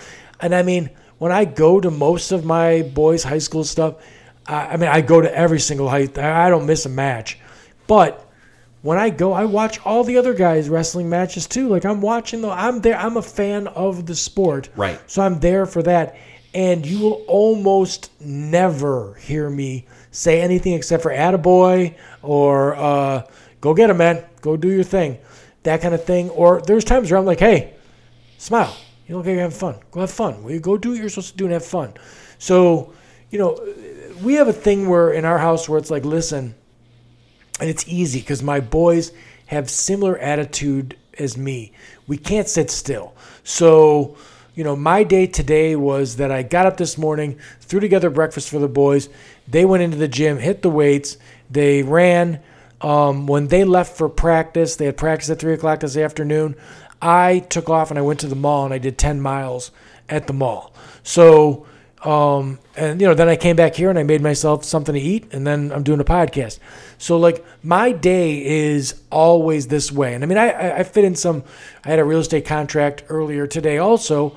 So, like, I get everything done, and then whatever got to be done around the house and everything else too, all day. My day won't end. It is, And it's 9 o'clock now. It'll be 11:30 when I hit the rack tonight, and then at 6 a.m. I'll be up and doing whatever I'm doing. Right. So I mean, and for me to do 10 miles at the mall, it's 3 hours. So 3 hours to just go, and I'm just trying to get some. It's very difficult for a guy in a wheelchair to get cardio. So like I'm trying to raise my level of my heart rate and everything else to keep it there for quite a period of time. But my guys are the same. So like there's never a time where it's like I don't know. And everybody's different. I've seen guys at the youth level that their parents got to drag them to practice. I've never had to do that with my guys. And I even played it. So here's another bit of advice for a parent. This would probably go any sport. Sports was a privilege. If my sons were jabbering back at each other, arguing, whatever like that, and they were in third grade, I'm like, the two of you knock it off right now or there will be no wrestling practice. The first time that I said that, both of them had kind of a weird look on their face, like, that's what you're taking? They're going to beat us up all day, for 2 hours tonight. And then I'm like, I'm telling you, no wrestling. And then they're like, all right. And then they stopped. They went to wrestling. And I was a dad that, if I said it and you kept, it's totally on. I mean, I bought a trampoline and said, if you screw up on this thing, it's out of here. The one of them boosted the other one up onto the roof of the house from the trampoline. Right. It was gone. 2 days later, it was gone. They could not believe that I actually went through with a brand new trampoline and got rid of it. So, it was always that way. And then my guy started to look at wrestling as a privilege, as a thing that he could take away if he wanted to. Also, my sons were told, get a C. Get a C. One time in school, you won't wrestle. And I think the other thing that my guys had going on was, I can't get a C because my brother won't get a C. I won't be able to wrestle. He'll be wrestling. Like, all this is bad.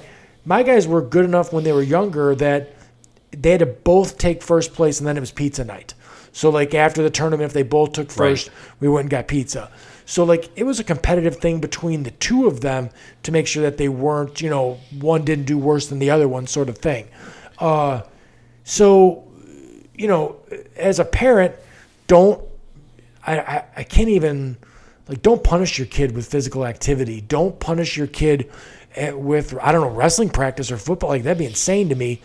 Make it a privilege. Make it something that they look forward to doing. Because, like I said, my guys never in their lives were ever like, oh my God, we got practice. And I really think that you've hit it on the head for parents that are trying to get advice about getting youth kids through sports is, I remember when Joey was 8 years old and he came home with homework, says, I got a lot of homework. And it was like 3:30. We had to be there at 5. He's like, you know what? I'm not going to get to it. I'll just do it later. I'm like, whoa. We're going to do homework to get to football practice. Yeah, right, Football practice is because you do the homework, right? And really, ever since that, it's never been about, my kids rush home to get there. My little one, he rushes home to get his homework done so that he can get to football practice. Right. And if he legitimately had enough homework that he wouldn't finish it, he would have almost all of it done and then come back and finish it. But never was it, I have football practice, so I'm not doing my homework. Sure. And I really think that that's important today. Is I see some of that loss where the ability to play a sport or dance or cheer or anything of that matter is absolutely a privilege. And it's not because of who you are or how much money you have or how great you are at the sport. It's because you're doing the other things right. Right. I'm sure you're aware baseball and football require tremendous amounts of purchasing sports equipment like hockey and all that stuff. And we would always tell our kids the reason why you get good batting gloves, good bats, is because you do good in school, not because you're a good baseball player. Sure. It's because you do good in school and you do the right things. Right. And I don't know, and I talked about this the other night in another podcast. I end up repeating myself when it comes to this stuff. I do not know of one top wrestler that I don't know their parent. And I don't know them, like I've never talked to them, but I always can see where the parent is, in the situation. So like parental support is huge.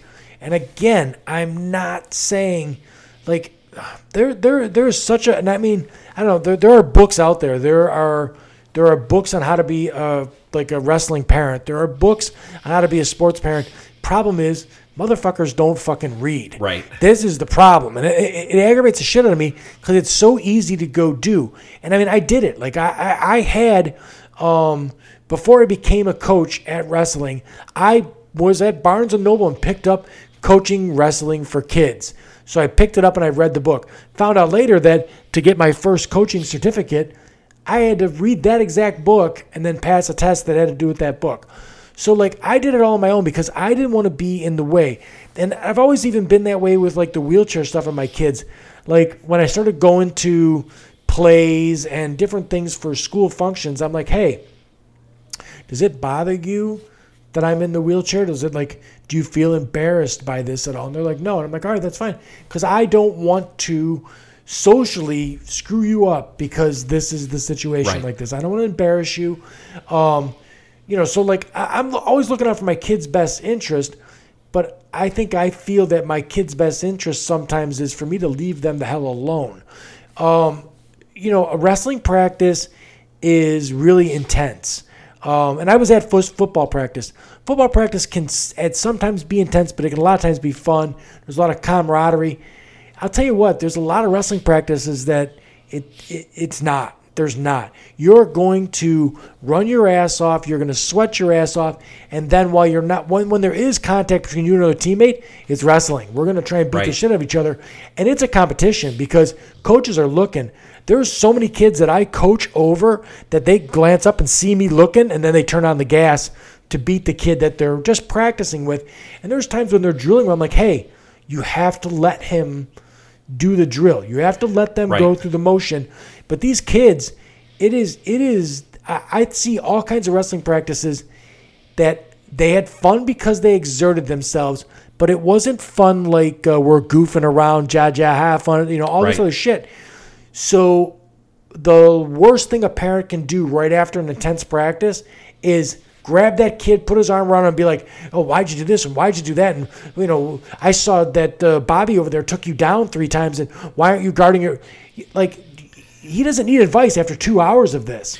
Right. Buy him an ice cream cone. So the same thing that you've seen in wrestling is we've seen in football and baseball. And for example, during a practice when they have water breaks every 20, 30 minutes, they'll come over and the parents will walk up to the kid while he's on a water break and say, hey, listen, you're not doing A, B, or C right. Hey, and the rule that our coaches have had the last couple of years is parents cheer, coaches coach. Let the coach do the coaching. Right. If you're going to support something to run up during a water break is not the right thing. And especially in youth baseball. And it is a little bit less now that Nick is 12. But when they were 8, 9, and 10 years old, after an out and everyone would come into the dugout, the parents would start to migrate up to the dugout and start saying, hey, use this bat or make sure that you're swinging this way. And it just doesn't. It's not good for the youth trying to do it because now they're being coached one way potentially and being told another. Now, they're in the baseball thing. So grew up with a guy who was a really good baseball player, and I don't like to use their names unless I talk to him beforehand, but this guy was really good. I was like, wow, man, he's really good at baseball. I saw him hitting, and I'm like, oh, everything's going over the fence. It's terrific. And then you start to realize that there are some of the equipment you can buy in baseball definitely helps as far as you can buy some really nice bats and stuff like that. And then the first time I went to this guy's house, he had a batting cage in his backyard. I'm like, that is not fair. He just goes to his backyard and bats the entire time. That's great and everything else, but that is where money comes in and makes an advantage in the situation. For me, that's one of the beauties of wrestling. If you can just afford some foam mats to put down and you've got some sort of education as to what the sport is and stuff like that, then you can from nothing, you can be the greatest wrestler. But some of those other sports, boy, you need that specialized equipment. You need, there was a place in New Lenox that the guy would do batting practice and all kinds of stuff outside of practice. And I got to imagine that gets ludicrously expensive to constantly be taken to tutors and stuff. It does. So Nick does take lessons, but the lessons are really to make him more confident, not to make him a Major League Baseball player. Okay. But I can tell you that we have seen parents bring kids in who will take lessons year round. And even the trainers that Nick has great trainers. They'll even say that they know parents that bring their kids in year round. And but I'm a big proponent of, what. So my sons, I always told them, listen, everybody that's responsible goes to practice. When you're in the youth level, it's 3 days a week that you're pretty much at practice.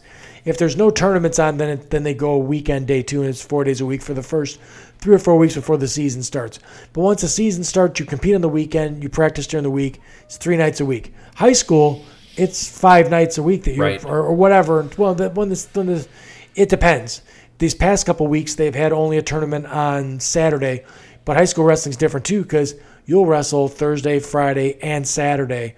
There are weekends coming up in the season for my boys where they will wrestle one match Thursday, Friday one match, and then Saturday they'll wrestle 4 or 5 times. So like over a weekend you're going to wrestle 6 or 7 matches. Right. It's a lot to do. So you're not practicing then. You're getting your practice, your warm up, all that other stuff that day. But I always told them, listen, if you want to excel, if you want to separate yourself from those other people, then you need to do things outside of practice. So I'm a proponent of that stuff. And my guys will run 20 miles a week during the end of the wrestling season because, part of their game is stamina and stuff like that. The whole, everyone that's in wrestling needs to be able to wrestle that third period. So, they do hit the road and they do that stuff and they hit the weights and everything else. It's a tough balance between I'm trying to be lighter and I'm also trying to stay strong. So right. You got to do those things. But the caveat is, if you're having your kid at batting practice 365 days out of the year, it's too much. Correct. You got to take you're going to get a repetitive motion injury from doing that thing constantly. Absolutely. So I don't know in those sports where the line is at as far as that goes. And we blur it in wrestling. I'll be the first to tell you, we'll stop the folk style season, which is the high school season. Then we go to freestyle. Now it's a different sport. And you're doing different things. Right. You're still in a wrestling mat with wrestling shoes on and baby headgear. So, you can be wrestling, but then not doing the exact same movements and same stuff. So you can get a change up on it. And then we do Greco, which is the waist up. You can't attack the legs. So again, you're doing something different. Then my guys like to do some jiu-jitsu also, which is arm bars and chokes and stuff like that. But this is really what my guys want to do. Like if I said to them next week, hey, I can put you in this hockey, they'd be like, what the hell? They wouldn't know what to even think about. But I don't know where the line is in those other sports where in wrestling, when the season is on, I don't say hardly boo to them unless they solicit my advice. So what my job is most of the time is if we're in a duel situation where there's 4 teams dueling and we're going to duel all 3 of those teams today, then my sons want me to watch their weight class the other time, not their match. Obviously, they like to make me to see their match, but they want me to watch their guy that they're going to wrestle next and right. scout him out.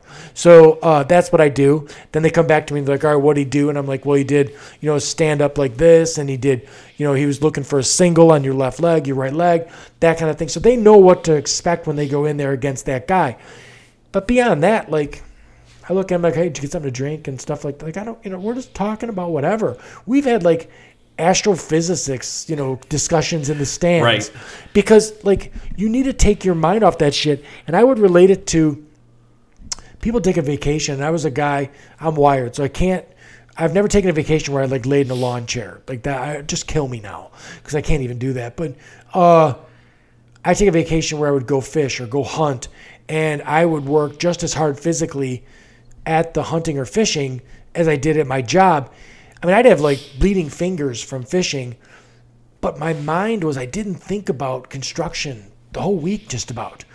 That was the break that I needed from right. everything. So my sons need that same thing. We'll have a ice fishing party here during the season. We have all kinds of shit that we do that's not geared towards that thing. And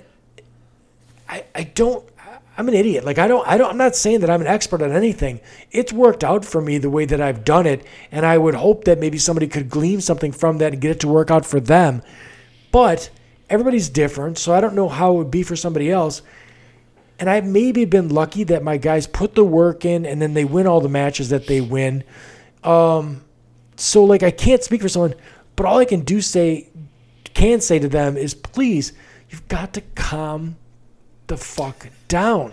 Like, it's not Right. that big of a thing.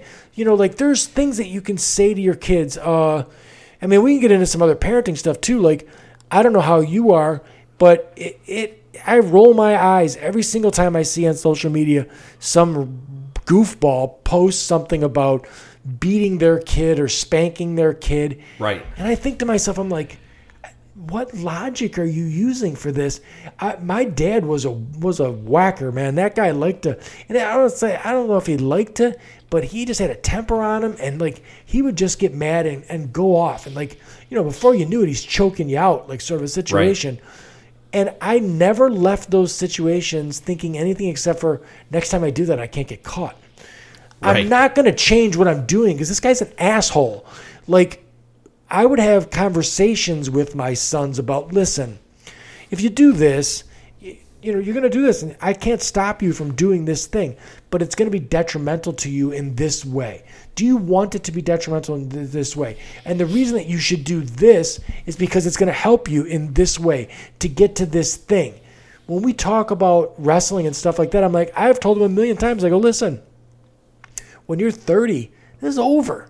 You're not going to do this anymore. But you know what you are going to do? You're going to do a job. And if you do that job just as hard as you do this job, you're going to be successful at that job. This is the whole reason that they wrestle is work ethic. It's to learn that I do and I get and then I succeed. So like parents that get so worked up about this thing, and honestly, when I coach at the youth level, when people find out that my sons are good, the very first question that they ask me is, colleges? Are they calling? Are they all? And they are, but that's not like, yeah, but we're actually discerning right now which one's going to get the best education, how that's going to work out, and who's going to give them the most amount of money to go where. And we don't have any, my boys both don't want to be D1 wrestlers. Right. Because it's too demanding. They want the education that they're going to get, and they don't want to be owned by a coach for this thing. Now, my guys are guys too, like their physiology is they've been growing. My one boy started out at 106. The other one was 113 freshman year. They're now wrestling 145 and 160. So the more successful wrestlers generally stay, like they don't move that much in the weight class. They like got their man body when they were like freshmen and then just kept building on that and stayed there. Like I know plenty of seniors that wrestled 106. They stayed right there. Now they're grown-ass men wrestling boys, so they're highly successful, but my sons didn't have that luxury. They will be better college wrestlers than they are high school wrestlers, but they still don't want – they'll go to open tournaments. They'll wrestle the D1 kid that they saw whenever, and they'll try and beat that kid, but they will not – that's not going to be their life sort of a thing. So, you know, I didn't know if, like I said, if your one boy had aspirations to be pro, which I grew up with my buddy Danny had all the aspirations in the world to be pro. And I mean, he was a talented football player. And, you know, kind of like what you said about, you know, the most important thing is who's going to pay for him to go to college and where's he going to get the best education. Right. That's really what I've tried to instill in him in the last few years, you know, getting the best education and then, you know, getting on with your life. But something that you mentioned that I think we've already touched on once tonight is that I think that the positive outcome of good parents who work through youth sports is that if they push to make the individual better overall and not just at what they're doing in one specific sport, that's a win for a parent. If teaching your youth life lessons like losing, or working harder and working as a team or working stronger as an individual or having a good regimen, those things transcend into the real world. And quite often we see where you'll have the overbearing parent or the parent who is negative about the sport or wants to jump clubs or teams. Those are the parents that are only hurting their child in the future, because then their parent, we had a young individual who was a great athlete, and he quit the team in the middle of the season. Then he came back the next year and quit it again in the middle of the season. And then that next season, when we wouldn't let him come back, we had heard that he had quit another team in the middle of the season. And when they told us, we said, how is that not shocking? That's okay. And that kid only played 2 years of high school football because he wasn't coachable and he wasn't learning the life lessons that he should have learned. Right. Is that what sport you'll play, you're going to do the best you can. We're going to give you the best tools, but you're also going to be in a team sport mentality. You're going to give the best effort that's best for your team. Right. And you see those all the time, and those examples, I think, are just as good as life lessons as the individual learning it. Right. And I mean, I would say that if we've seen kids that were just super talented and not losing, like there's things you don't learn when you don't lose. Like you have to deal with losing. You have to deal with the emotion of losing. You have to deal with, like, did I make mistakes and stuff like that. And for my boys, I always pulled them aside and said, listen, if you're lost and you hate that, right? And I told them at a young age, I go, listen, you're going to lose. It's going to happen from time to time.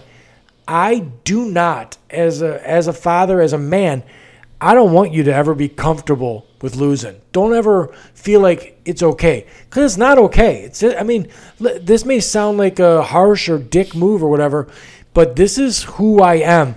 I fought like, I saw something today on social media where someone talked about an alpha male, and there's all these thirsty dudes. It was a chick that posted it, and these thirsty guys are all like, I'm alpha. Oh, bullshit. There's like maybe one of you that are, and the rest of you is fucking total betas, and that's what you are, and that's it.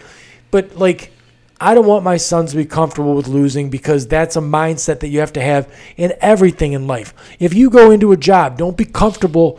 Don't. It's not okay. Like that's not like it's gonna happen, and you're gonna have to deal with it. My son's thing, I said to him, I said, listen, if you're gonna lose and you're gonna disdain losing, you need to figure out something you can learn from that situation. So what did you do? You need to be able to look at a wrestling match. It's only a couple minutes long. Geez, when you're in the youth level, it's a 4.5 minute or a 4 minute ordeal. You need to be able to look back at that match and go, okay, did I protect this? Did I down block? Did you do the things you're supposed to do? And if you didn't, then you go into practice room and you fix what you have to change, and then you see how you can work it out next weekend. Now, for me, that's growth. So it's the same thing if you took a test and you got it back and you're like, I bombed the physics part of it. Well, then I guess you need to work on physics a little bit more than what you're doing. It doesn't mean that you're, I know people that were like, I'm terrible at math. And I'm like, maybe you just took on that thought that you were terrible at math and you just kept running with that. Right. Maybe you just need to work at math a little bit better and you would have been fine with it. So, losing is learning was always the thing that we had said. There are all these cliche things. I think, and I mean, you give me your input, I think my parents compared to parents today are completely different from the parents that I see today in sports. Agreed. It's become, first, sports itself, youth sports has become big business. So there's people making lots of money on youth sports to begin with. And I don't know if that is translated into parents working it up to, I have to spend, $1,000 for my kid's leathers to play hockey goalie. This is the paramount thing in my world. But my parents couldn't give a shit. They could not care less. I mean, my dad was a hollerer in the stands as far as that stuff went. And there were friends that were like, is that your dad up there? I'm like, yeah, that's my dad. So that was the thing that I was like, most of the things that my dad did, I looked at and said, I'm not going to do it that way. I think other people, whatever their dad did, they became that guy. But the helicopter parenting today, I remember playing football at Lincoln Way and not seeing parents, scooting up on the water table. Or right. Like, none of that shit was a thing. There were some parents every once in a while you'd see them like at practice and they'd be watching stuff. The first couple years that I coached we used to let parents in the room, and that was a disaster because then the kid was always looking back at their parent. Right. We actually got to the point now where we put paper over the windows and a sign that says no parents allowed in the practice room and stuff like that. Parents don't like it, but I don't give a shit. Like, just stay out of it. My son's coaches are Mark Rudiger, who's the first 4-time Illinois state champion in Illinois, and a Rudiger. I mean, there's the wrestling is so deep there, it's crazy. And if anyone doesn't know, like Rudy movie, that's their cousin, their brother, that's a relative of them. And then the other coach is a 2-time All-American at Illinois. So he placed 3rd and 5th in the biggest tournament in the country in the college level. What the fuck am I going to scream that? Like, he knows more than I do, right. So let's just do that. So, like, out of respect for them, I don't say anything. And then when you coach Matt's side, when you coach at the youth level or any level, there's 2 coaches, okay? Now, if I'm sitting there with another daddy, I'm pretty confident I know more than he does. I'm going to say what I want the guy to do. I'm going to tell him I want him down. I'm going to give him the instructions. If I'm sitting there with a guy who wrestled in college, I'm not. Like, he's going to say it. I'm going to parrot it. I'm going to hit him a couple times. Like, hey, he should switch. He should. And he's like, hey, yeah. And then we talk like that. But I'm not going to holler over the guy that I have respect for. Sometimes I've actually come off the mat where the coach that I had respect for, and I'm teaching, I'm showing him respect, comes away with, that guy doesn't say much. Sit in Matt's side, which I'm like, well, I'm not. I'm going to say what you're going to say. I'm going to go with your plan because I figure you know more than I do, sort of a thing. So part of the daddy coaching thing is ego. It gets in the way. I think that there's parents that think they know more than a guy who's made a career at this. Correct. In football, do you get the coaches? Do you ever get high school? I mean, not high school, but like college or pro. A pro football player probably never coaches high school football though. But there are relatives. So like Coach Thayer coaches at JCA. Tom Thayer's relative. Okay. Yeah. Rudy's often at Rudy's gym. Yeah. Right. And Francis's brother is always on the sidelines at JCA. Okay. But you don't. Other than that, you really get good coaches who their kids aren't on the team. They're not playing daddy ball. Right. But I really think if we could step back a second, I wanna touch on something that you did. Is I think that parents today have to understand that coaches most of the time are giving their hard work and effort for free.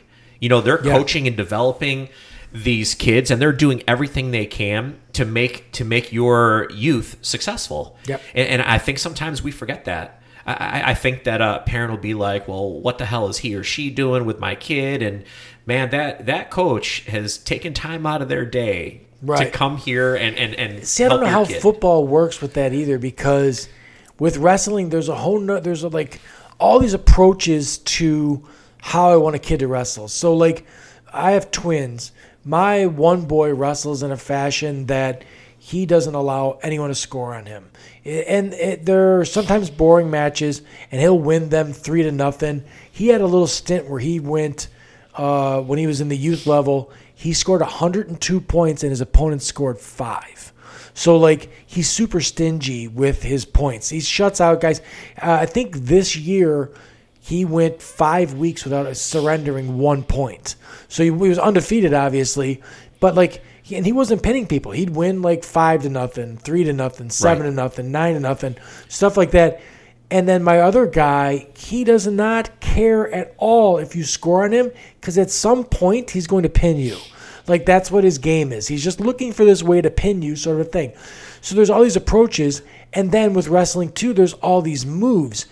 And if parents would understand in wrestling that if I could get your kid to do 6 things well, he could be a state champion doing 6 things well.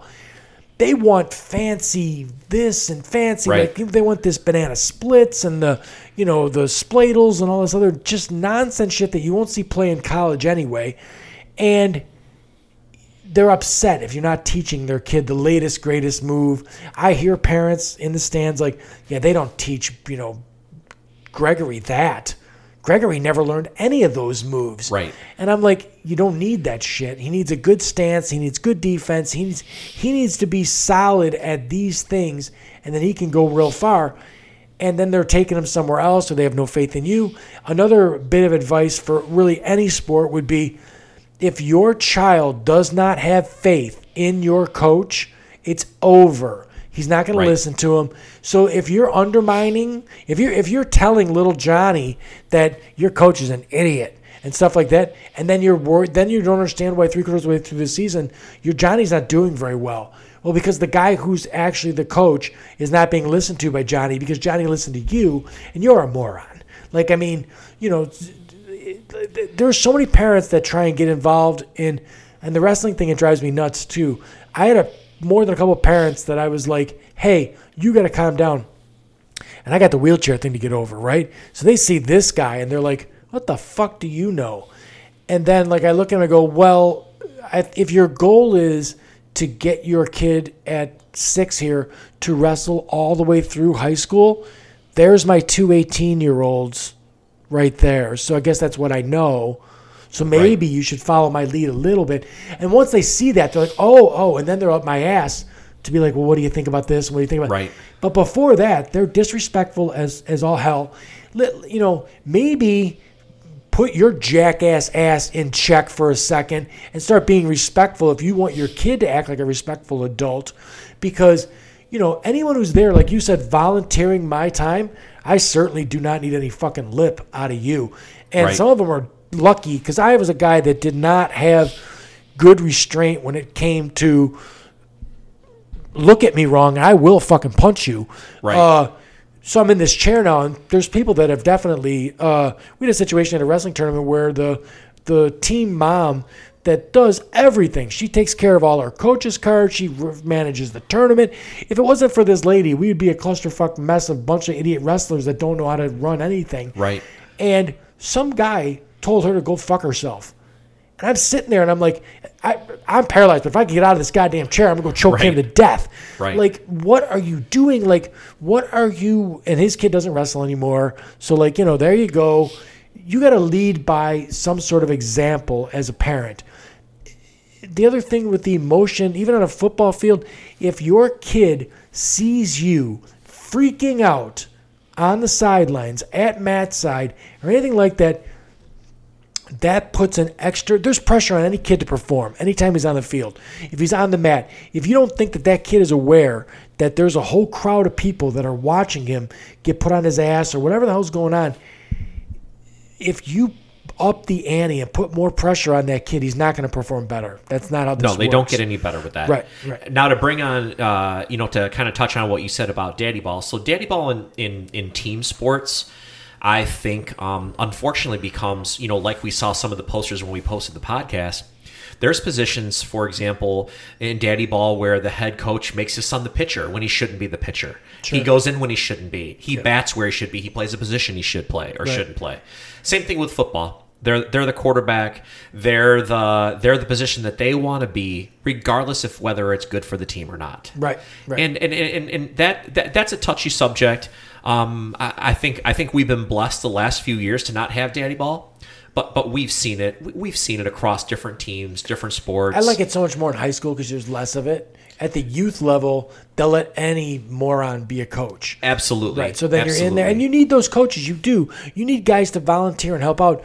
But what you really need is guys to, like another tip, you can make your kid better by leaving him the hell alone, which means that you can go. So if I'm coaching and my friend Justin is coaching, I can coach Justin's kid, and Justin can coach my kid. So it's funny you say that. So that actually works well in baseball too. Okay. So for example, Nick's last team last year, the third base coach, would always be the one coaching the other coach's kid and vice versa. Right. Because they could both say the same thing, but the one who's not the dad or the mom is the one they're listening to. Right. So, and that's the thing. Like, if you just like loosen the reins here, you're gonna tell your kid to make his bed, do the dishes, take the trash out, all this other stuff. Let me tell him how to do a single leg. Now, I'll tell you, there was a huge gratification when I coached my kids or taught my kids in our basement a move, and then they pulled it off at a match. It's awesome. It's really great to see that work out. But you're going to have a lot more luck by having somebody else coach your kids than you coach your kids. And then you're also going to be seen in a different light, too. Your kids, if you're a decent dad and you're decent with them, they're always going to call you dad. They're always going to look up to you and everything else. This other kid's going to call you coach if you coach him, if you do the things that you're supposed to do.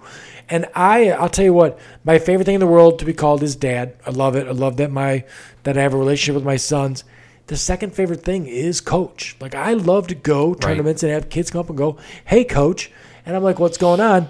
How are you doing? And I talk to them about it. And if I saw their match, I'm like, hey, you better work on that stand-up. We worked on that, and that's not how we do it.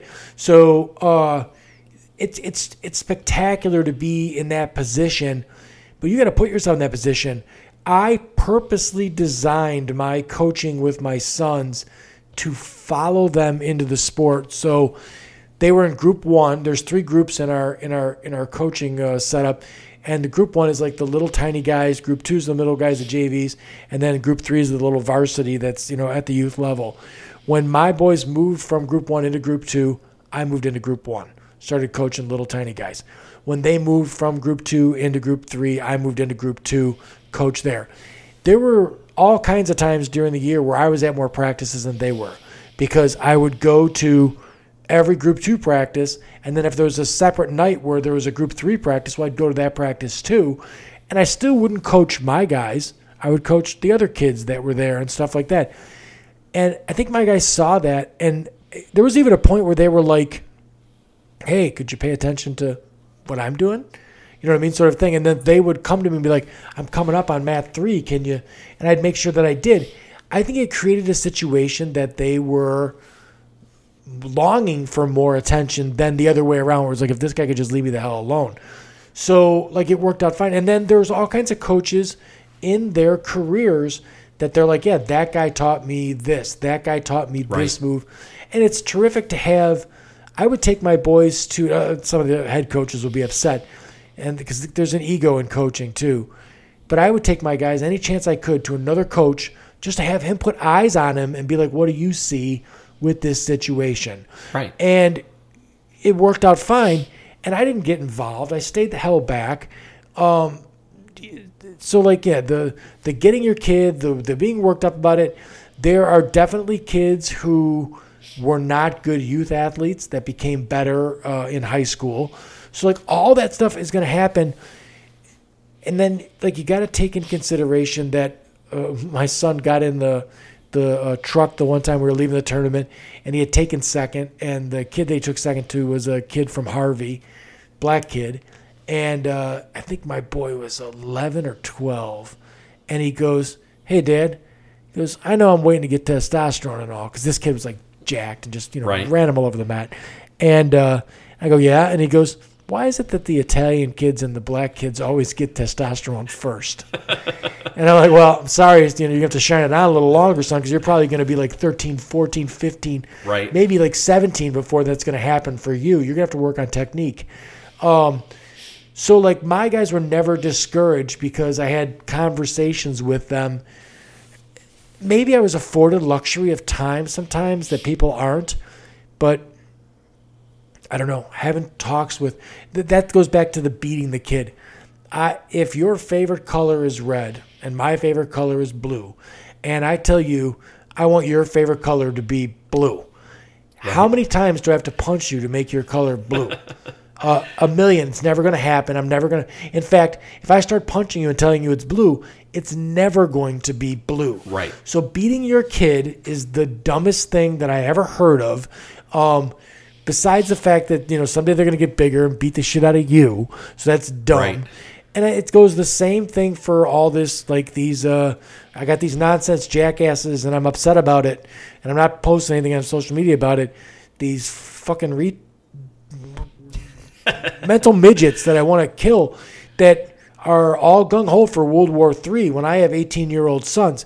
Right. I don't need any of that shit. I've done everything I can to put these people in society and not make them assholes, and you want to send them off to some fucking foreign country so they can get a limb blown off or their brain scrambled, right. And I don't need that shit. I worked real hard at being a parent on my end, so fuck off. Because bombing a country has never done anything except for create more terrorists. It's never done anything to change anything as far as that goes. When World War II ended, there were all kinds of underground youth Germans who branded themselves with 88. You know what 88 stood for? 8 is H is the 8th letter in the alphabet. Heil Hitler would be 88. So they were so set, even though they were a defeated country and everything else, right. They were still going to do this thing, whether you liked it or not. So, you're not changing anybody's mind on this stuff. Now, when the German people saw some of the atrocities that went on in the prison camps, they had a completely different view of the Nazis than before they saw that situation. Right, when their eyes were open a little bit more. Correct. So but that wasn't a thing where you bombed them into submission. That was a thing where you enlightened them into the situation. So I take the same thing with my sons. Everything that goes on with them, I enlighten them as to why it's the best move for you personally to do. Son, you've wrestled all kinds of tournaments. You've won all kinds of tournaments. You've beat all kinds of guys. Do you want to show me where all my medals are at? Because I didn't get one. No one gave me one. No one's ever walked up to me and pat me on the back and said, that's a hell of a job you've done there with him winning that match there, Bill. Right. No, it's got nothing to do with me. It's all them. So, it's not a forced into the situation sort of deal. Now, everyone's got different parenting philosophy. I would strongly suggest that you don't beat your kids hoping for good results. Spend time with them, talk to them, explain to them why. My father was a guy like that, I think, out of just lack of time, and he just had a temper that, boy, if he got frustrated, it was just, fuck it, I'll just yell and scream and all this other shit. But to your point, a little bit of evolution is so, my parents spanked me as well. Yep. But that doesn't automatically mean that I spank my kids. I've never touched my kids. But I understood the evolution of, hey, they thought that would work on me. Maybe a lot of it didn't work on me. So why would I hit my kids because my dad hit me? That's I used not to the way pray it for worked. a beating. To be honest with you, I'd be like, all right. I know I'm going to get a choice. It's either going to be grounded for a week or catch a beating. The beating's going to happen. It's going to take 15 minutes. I'm going to get beat up, and then I'm going to go out with my friends. Right. The grounding, I'm going to be stuck in this fucking house for a week. So I'd rather have the beating, and the beating was an easy way out. Let's talk about I posted the thing with the participation trophies. Sure. Okay, here's another, and the beating thing is another thing that they post, but the other thing is the participation trophy thing. Sure. I have read a bunch of articles on that shit, and I think it's complete bullshit, and I mean it's a sensationalized story for clickbait. There's one soccer team league over here that tried to do something goofy in San Diego or San Francisco, and we've taken it national, and it's not a thing. So I know that you did mention that you don't see those types of things necessarily in wrestling. Well, we do. So the way it works in wrestling is when you're in the 8 and under divisions, it might have changed now and gone to 6 under, because I know that they're starting kids at 4 now at wrestling. And like you said, your one boy started at 3. I wish that they would make a rule not to start anybody in any sport until they were 7 or 8. I just think some of it's too much too soon. And then the problem is when you get a guy that starts at 4 and then you get a kid that's a really good athlete that would have been really good and he doesn't start till he's 9, the kid that started when he was 4 has got 5 years experience and he beats the shit out of him and he runs him out of the sport. Right. So if you all would just start a little bit later, you're wasting your time. I see parents literally driving their kid to fucking Oklahoma from Chicago to wrestle in a national tournament and they're 7. Right. Stop doing that. That's fucking stupid. That's not a thing. Right. This kid's going to lose interest by the time he's older anyway, and then it won't matter. So, but back to the point, the trophy thing, like I said, So in wrestling, that's what we're talking about. If the divisions are tots are 6 and under, and then I think there's a intermediate, or at least call it midget, but that's not politically correct now to call it the midget division. Right. But that was 8 and like 7-year-olds. So 8 and under was midgets, and I believe that most of the midgets and all of the tots for sure, which was 6 and under, it's a 4-man bracket. So 4 kids go in, and all this is a blocked weight class. So they weigh every single kid that's in this age group, and then they just, okay, so this is the weights. You're the next 4 in the weight. We somehow in a computer we arrange you by smallest to biggest kid, right. And then we go 4 kids, boom, 4 kids, boom, 4 kids, boom. And so it's really fair, and most of the time there's so many kids there that they're literally like tenths of a pound difference between the kids. Right. And nobody, I say it a million times, should be cutting weight. Nothing. You should not. You should feed your kid breakfast before weigh-ins when they're 6 years old. This thing where you want to win by cutting some weight off of a kid is the most nonsense that ever was. I didn't do any of that. My kids are ranked kids in high school. That's fucking stupid. You're going to make it that the kid doesn't do the greatest sport on the planet, and that's because you didn't feed him. The one basic thing a parent should do for their kid is feed their kid. They didn't do. It makes no sense. So but you got a 4-man bracket. They wrestle 1 match. The 2 kids that won go to the right side of the bracket. 2 kids that lost go to the left side. The 2 kids that lost wrestle. The 2 kids that won wrestle. The winner of the winner's side is the champion. The loser of the loser's side is the kid that took 4th. Now, when they're little like that, they collect a medal for 1 through 4. So 4 kids in a 4-man bracket, 4 medals. Technically, you got a medal for taking last place. You got a medal for taking 4th place. Now, I talked to my girlfriend, who I've been dating for 15 years. She's been around the boys since they've ever wrestled. And she said that she doesn't remember one time, and I didn't either, that the boys ever took 4th. That they went to a tournament and lost all their matches. And I said, I don't think that's ever happened. So I can't say how a kid feels. I didn't see it firsthand. But I know my guys had gotten 3rd place medals, so they lost their first match and then won their second match. Right. Or they've gotten 2nd place medals for sure. And they were not happy with that medal. And I'm like, listen. You can't, the medal doesn't matter anyway. My sons don't wrestle today for medals. They could care less. But I still think that the problem is we make blanket statements. We make statements like participation trophies are stupid. We make statements that like that kid got a medal for last place. He shouldn't have that. It's my job as a parent to look at my son and say, son, you did essentially get that medal for taking last place. But I've had wrestlers that I coach that will go 3-4 weeks. They're just not very good wrestlers. They're overweight. Their parents feed them a gallon of ice cream since going for practice. It's just a bad parenting situation to begin with, or just not athletic. They're not bloomed yet, whatever it is. They just started wrestling. The other kids have been wrestling for years that don't win matches for weeks and weeks. And 5 weeks goes by and they won a match. I still look at that kid every single time and I say, listen, Bobby, I'm proud of you. You worked hard. I'm sorry you haven't won yet. We're going to work on this. We're going to work on that. You need to do this. You need to do that. But today, you did better than every kid sitting at home on a couch. You did better than them.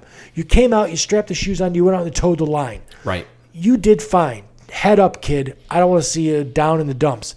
So if a 6-year-old kid gets a medal because he's 6, and it makes him happy, I'm not taking that away from him. I'm not saying that that's a bad thing. Now, if he's 12 and he's getting a medal for taking last place, well, there's a problem here, right? Because he should have this figured out by now. So I'm not for a participation trophy. The problem that I have with the nonsense posts and stuff, you saw the picture. It's a kid sitting there with literally a larger trophy than my sons have won for taking, winning national stuff. Big tournaments, they don't get this big-ass trophy, and he's got this big smile on his face, and this is a participation trophy. He got it just for participating. First, I think the photo's bullshit. I think that the story's bullshit. It's a trigger picture. It's clickbait because journalism is where it's at today. And I think that there's people that aren't even involved in youth sports. There were people that were commenting that didn't have kids that were like, "This is fucking BS." And I'm like, listen, what if you've got kids that have, the Special Olympics, every kid gets a hug and a medal. Every kid. Absolutely. These are not, you're treating these kids like they're somehow, they still understand that they didn't win or they did win or whatever like that. So, and there's still kids that come out of the Special Olympics that are at the Lincoln Way School that if they're really athletic, they move on to another level of this thing and everything else. So that's one thing. The second thing is you know what? We're not all equal. There's kids that are on the autism spectrum that I coach, and there's kids on the autism spectrum that I know one that is a couple times state champion, and he's autistic. So socially, he's not very good, but he steps on the mat, and he's really good there. To kids that are autistic in another part, and they don't do well. So my take on that, if I could, before we move on, yeah. is I agree with you wholeheartedly on participation trophy. I don't think that there's a hard line that you take on it, because I think that at the younger ages, even in the team mode, I think that if you are giving a trophy to a child to keep them engaged in the sport, I think there's a value to it. A child. Right. But there is a point where I think you have to develop the child into understanding that, listen, you have the potential to win a trophy. If you don't, that just means that you've done a good job. You need to work harder at it, and that's going to be a goal. Right. But you shouldn't walk out of every tournament with a trophy. No, I agree. And I mean so every single year that I've been involved with the youth level, every kid, even a kid that if you're 12 and you didn't win a match, then you didn't get any medals because they don't medal out to.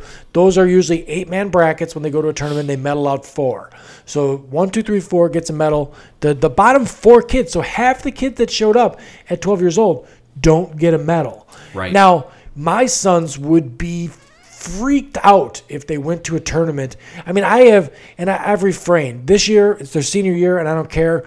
I've had people that get upset with me because I post stuff with my boys. They think I'm bragging or whatever like that.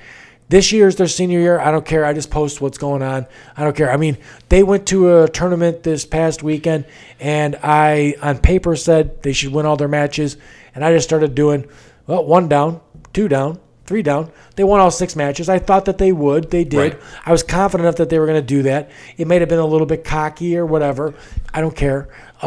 So this year I'm posting stuff. But in my memories, I get constant boom, boom, boom. Both of them took first. Both of them took first. I don't post some of those, but sometimes I do. I think there was a couple of an elite tournament, the first elite tournament that I took my boys to. So elite tournaments in the youth wrestling, there's no age. So they were like 10 years old, and you're wrestling 8th graders because based on weight. It's just weight, only weight. That's it. Right. And they didn't medal, and they were both like, what the hell? And I'm like, whoa, you're like 2-year classes up wrestling these kids. You're here for the competition. There's like 3 of these this season that you're going to do. You're going to get hammered. You're going to find out what it is at the next level to face these kids. And everything else. Now, they didn't place at that one, but they went to the next one. They both placed. As little young guys, they're like, holy shit, these guys did pretty good. So it was a lesson to not place. It was something that, like, okay, I this is a whole nother game. I got to work harder. But the participation trophy that I think happens, that some people put it on, that's a bad thing, which it's not, is the plaque or the trinket that you get at the banquet at the end of the year that every kid gets. So if you're a 12-year-old that didn't win a match this year, you didn't get a medal. You don't have, like my son's, a room or a box full of medals from the season. You have no medals. But you do have this one little engraved piece of glass that says 2014 Lincoln Way Wrestling Club member. And right. You can have that on your desk or whatever. And if that little thing, you look at it next fall and you go, I'm going to go back and wrestle again and maybe I'll get some medals this time. That's worth it to me. Give Agreed. that kid that thing. Whether it's the team picture on the plaque or whatever it is that you get that year, I think that's totally worth it. It is a participation. It's you got this for participating for the entire year. Now, we have 125 kids in the wrestling club. When we go to the banquet, there will be 50 of them there because some of them don't make it to the end of the year. Right. Some of them just don't show up to the banquet stuff or whatever like that. It's usually the kids that you see on the regular that are there and the kids that you're probably going to see wrestling from here on in because it's a parental support thing.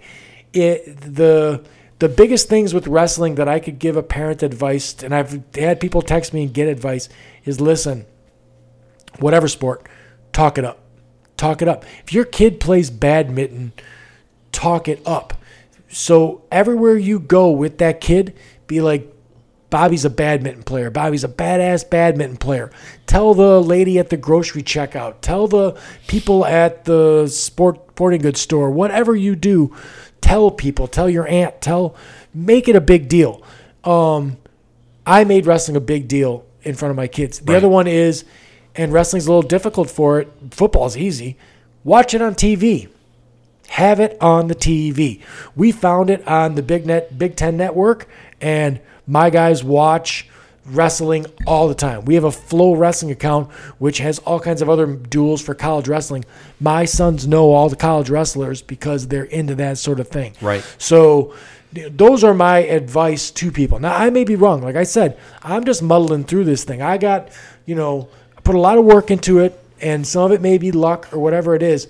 And I am blessed with the fact that I had healthy sons. There was nothing wrong with them physically, like as far as they weren't born missing a limb or something like that. But like as a parent, these are the things. I'm a guy who's never screaming at the sidelines. I'm a guy who's I have never once, one time I said to my son, I go, you lost. And you lost because of that crap. All that crap. You lost because of that crap. And I was aggravated with him because I had talked to him for 2 weeks about some stupid move he was trying to do that was not going to work out, and it didn't work out. And he lost to a guy he should not lose to, and I was upset with him. Not really because he lost, because he didn't listen. He kept just trying to do this thing. And I wanted him to understand that I was not happy with what he did, and this was why. This thing that you're doing is not working. He stopped doing that thing in a way. So he learned a lesson. But otherwise, I'm never upset about losses. I don't care about that. They come over to me and they think I am every single time. They're 17, 18 years old and they're like looking at me with their head down like, hey, head up, man. What are you doing? And so in Little League, at age 12, they have the opportunity to go play in Cooperstown. So this past summer, Nick, that's fun. It was an amazing experience. So Nick played at Cooperstown, and he's one of the better hitters on the team. And during Cooperstown, he did not get a hit till the last day. And by this, and this is a week-long event. By the second or third day, he was pretty on himself. He was pretty hard on himself. And the level of pitching's better there. Is that what's the skill set's better? There's people from all over the country there playing. And you know what? And in youth sports, once you get down on yourself, it's hard to rebound from yourself. Sure, sometimes you're your own worst enemy. When you're playing. Right. So, the first level is that we talked about, all right, listen, if you're not good at offense, be great at defense. Do what you have to do. And then secondly, what happened is that basically after the third day of not getting a hit, I said, hey, listen, because, like your boys are different. My boys are different in how they react. My older son, he'd have a bad game. I'd be like, hey, snap out of it. Let's go. My little one, I have to put my arm around him and say, hey, listen, you did really good. You just have to treat him differently. That's all it is. Okay. How you approach and how you get them to accomplish their goals are sometimes two different avenues. So I sent him an inspirational video because at Cooperstown, you stay in the barracks with your team. You're not with the parents. You're in barracks. You're with barracks with coaches. Nice. It's a great experience. Yeah. And on the last day, he got 2 hits. But what he didn't realize is that, he had come right up to me after like the Wednesday, the middle of the week. And he came up to me and he had his head down. And I grabbed him and I hugged the crap out of him. And he's like, why are you hugging me? I said, because you are doing great. And he's like, why do you think I'm doing great? And at that game, He had not really been a catcher previously to this season. And in that game on Wednesday, he had thrown out 4 of 6 kids in the first 2 innings of baseball, throw them out from stealing. Sure. But from his perspective, because he wasn't 3 for 3, he thought that he was a failure. But he had played some of the best defense he'd ever played, and that is an idea or an example of where I think my child grew much more than being absolutely. the all-star hitter on his team. I have absolutely found things in matches my guys have lost and said, "This you did well." Like, you have to have something, right? There's got to be a positive in it somewhere. I have yet to see. I don't know how it is in the other sports.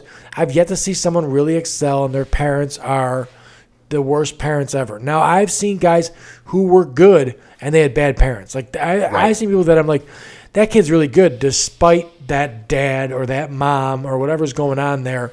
And wrestling's different because I've seen parents that I'm like, that parent is absolutely making that kid cut way too much weight. Like, that's not good thing to do. And I mean, then the kids run out of the sport and they don't do it anymore. And you wonder why. You're sacrificing the whole game for winning right now today. That's the weight cutting at a youth level. And I don't care anymore. Like, I'm tired of tiptoeing around parents who bullshit. Summertime comes and I won't let my boys cut anything. My sons are guys that were gonna grow tall, and I knew they were. Like, it was just like I could see me in them all the time. They're gonna be tall guys, and they have big hands and everything else too. Big. They're like wear a size 12 shoe, same as me. So I'm not going to let you stunt your growth in the summertime so that you can win a match or something like that. So when the freestyle and Greco is in the summer, we would be down in Champaign, Illinois. They go get on the mat, and they get on the mat with a guy that we've seen, 30 times since they were in kindergarten. And they get on the mat, and it's physically, like, you can see the size difference between my guy and his guy. And the dad looks at me and goes, so Nick's not cutting any weight right now. And I'm like, my ass. So I don't know what, like, I'm visually looking at what's going on out there, and your son looks like he's 3 weight classes above mine. But that's because weigh-ins were 2 days ago, and he is because he weighed in he sucked it down and then went out there. And it just pisses me off that, like, you got to sit there. Who are you bullshitting? I'm not a Trump supporter, so I can see what I can see, and you can't tell me it's different. Right. So, like, this kid's obviously larger and everything else, and the kid beats my kid. And I'm like, whatever. My kid comes off, he's mad. He's mad at me because I didn't let him cut weight. He's like, I shouldn't even be in this weight class. And I'm like, yeah, you should, because you should be relying on technique. That's what you should do. Right. And he's like, okay. So then he gets it. Like, it's not just that quick of an argument. We talk about it. I'm like, listen, you're not bigger and stronger. So you're going to need to work on leverage. You're going to need to work on where you got to be and how you're going to be there and speed and all this other stuff. And I go, it'll get there. This tournament doesn't mean anything. So why would I have you cut weight now? The goal for you is to be at this weight come next season. So that's what you're doing, sort of thing. So, like, and then the same thing. I get the same exact thing with parents that their kid is 8 years old or 9 years old, and they're telling me the kid's not cutting weight, and he weighs the same. He's 3 inches taller, and he weighs the same as he did last year when he was 3 inches shorter. He's obviously cutting weight. You're lying to my face, like, whatever. And then the kid wins something, and then the parent. Winning has been the worst detriment to a lot of kids as far as their parents go, because then the parents go ape shit off the deep end. And with team sports, they go ape shit off the deep end if they're used to winning and then they start losing, and that's where I see it. Right. And but then it's the team's fault. Yeah, right. It's the team's fault. It's not their kids' fault. It's the team's fault. Right. And you really talk about youth sports too. I think that where parents falter in some ways is especially when they see children, because youth sports, kids will hit their strides and growth spurts all at different times. Sure. And we've been on teams where kids were great athletes when they were 8 years old, but they had no work ethic into it. Right. And it's only a matter of time because my son puts in the work that he would pass him. And, Right. and you know, and, Right. and then a year ago, they leave the team, they go somewhere else because the grass is greener, and the grass isn't greener, and they end up quitting that team as well. And at the same time, the kids who are putting in the time and the effort are the better baseball players. Right now, so I had a buddy of mine who, at the youth level, like I was watching it from a distance, like, and some of my information I was getting from the dad, and this kid was quarterback in football, and his dad like even changed high schools and stuff like that because he was going to be special. Correct. This guy, and he was taking him to all these quarterback camps and everything else, and then it just all went kaput when he went to college. It just was nothing. It just turned out to be just nothing. And I mean, like, he did everything with this kid, and the kid was like 6'1", like a big kid and everything Right. else. Like, it looked like from the outside to me, like, I'm like, oh, I'm gonna watch this guy play, at Miami or something Right. like that, and it never happened. And it was like, I don't know if like parents get this delusion. It is, Bill, and like you asked me, hey, does Joey have aspirations of going pro? I really want to be truly honest and really say I don't think so. Oh no. But the reason why I say that is so let me give you another example. Joey's also been accepted to University of Arkansas. And mainly for engineering and academics. Yeah. But he told me, he's like, hey, I can walk on to Arkansas because their whole team's in turmoil. They just fired the head coach, the offensive, defensive coordinators. They're all gone. He can walk in and he can play football there. But here's the thing. He can walk on to University of Arkansas, a D1 school, and he can sit on the bench for 4 years. Yeah, right. Or he can go to Rose-Hulman and he can be a linebacker, potentially be if he's as good as he continues to work out and strive to be. Yeah. He could start in his middle of his first year maybe, and he could play 4 years of football as a starter in Division III. Now, does he have any aspirations ever to? Because a lot of it in wrestling, some of the aspiration is to coach. So like a lot of these D1 athletes, like their coach. I've never talked to him about it. I'll have him on the podcast after the season's over. But he placed twice at the big tournament and now he's a high school coach. I would venture to guess that he has thoughts of going to the next level and coaching at the college level. The head coach for Lincoln Way East, who's 8A and they've won like 3 titles in the last 4 years or Right. something like that. He gets calls all the time for colleges to come coach at the college level. He's got little boys that wrestle in the wrestling club. Right. He's not leaving because he wants to spend time with his sons. So does Joey have any thoughts of ever being like in that profession? So I don't know. That's if- big money nowadays. Right, it is. I don't know if he has aspirations of that because I think mentally he's too analytical. I don't know if he has quite yet developed leadership quality, but I will tell you things that show me that he's becoming more well-rounded. I can give you an example. Once a year, the youth football teams, if they wear their jerseys, they get to run out with Joliet Catholic onto the field for one of the games. Okay. And really, this last game, I said, hey, listen. I said, your brother's going to be out there in his football jersey. And I was like, so what's the big deal? He's like, it's not. He's like, we always run on the field. I'm like, but remember when you're a 7th or an 8th grader and you get to run out with a big high school senior? Yeah, that's right. a big deal. No, sure.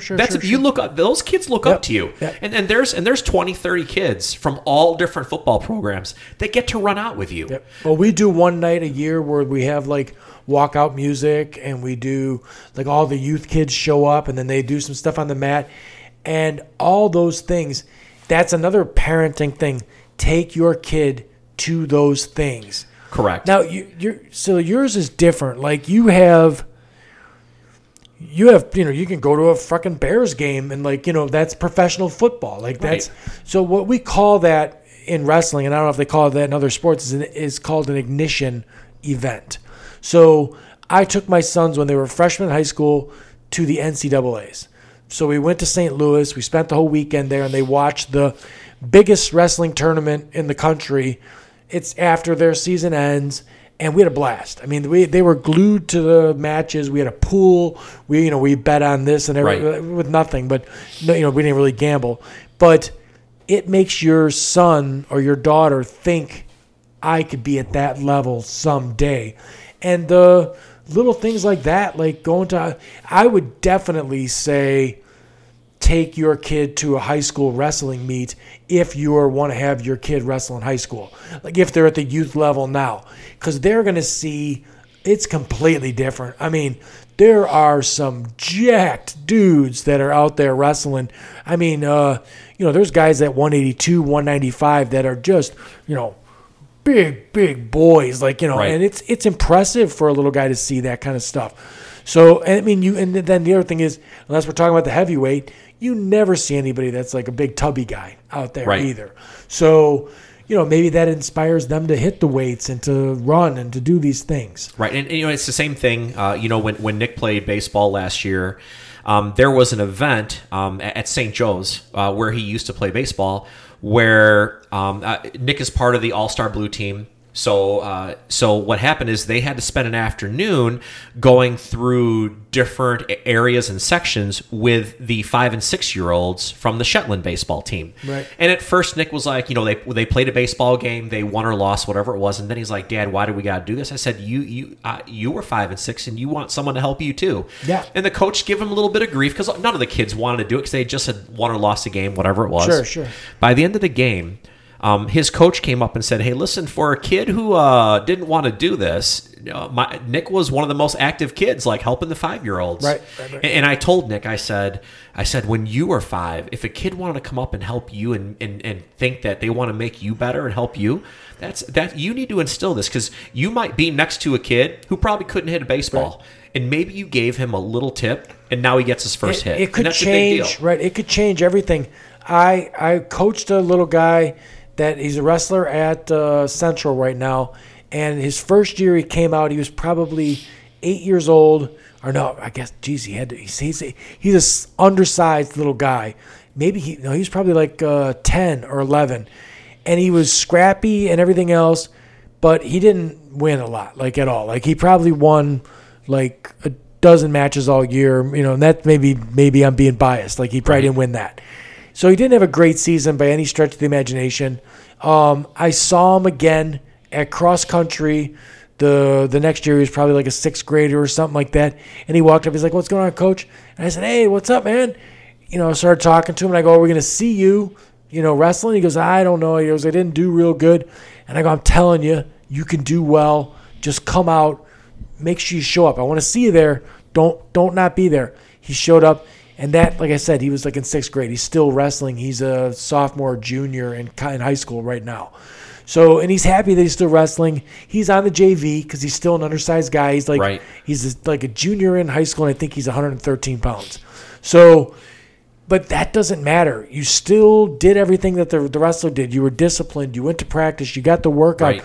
You're living a life right now that all kinds of people that are our age should aspire to live to, because guys that are our age don't do shit. They don't, like, you need to have some sort of physical activity in your life. You need to have a better diet. You need to, right. all these things. So if you can instill that in your kid when they're young, it's a really good thing.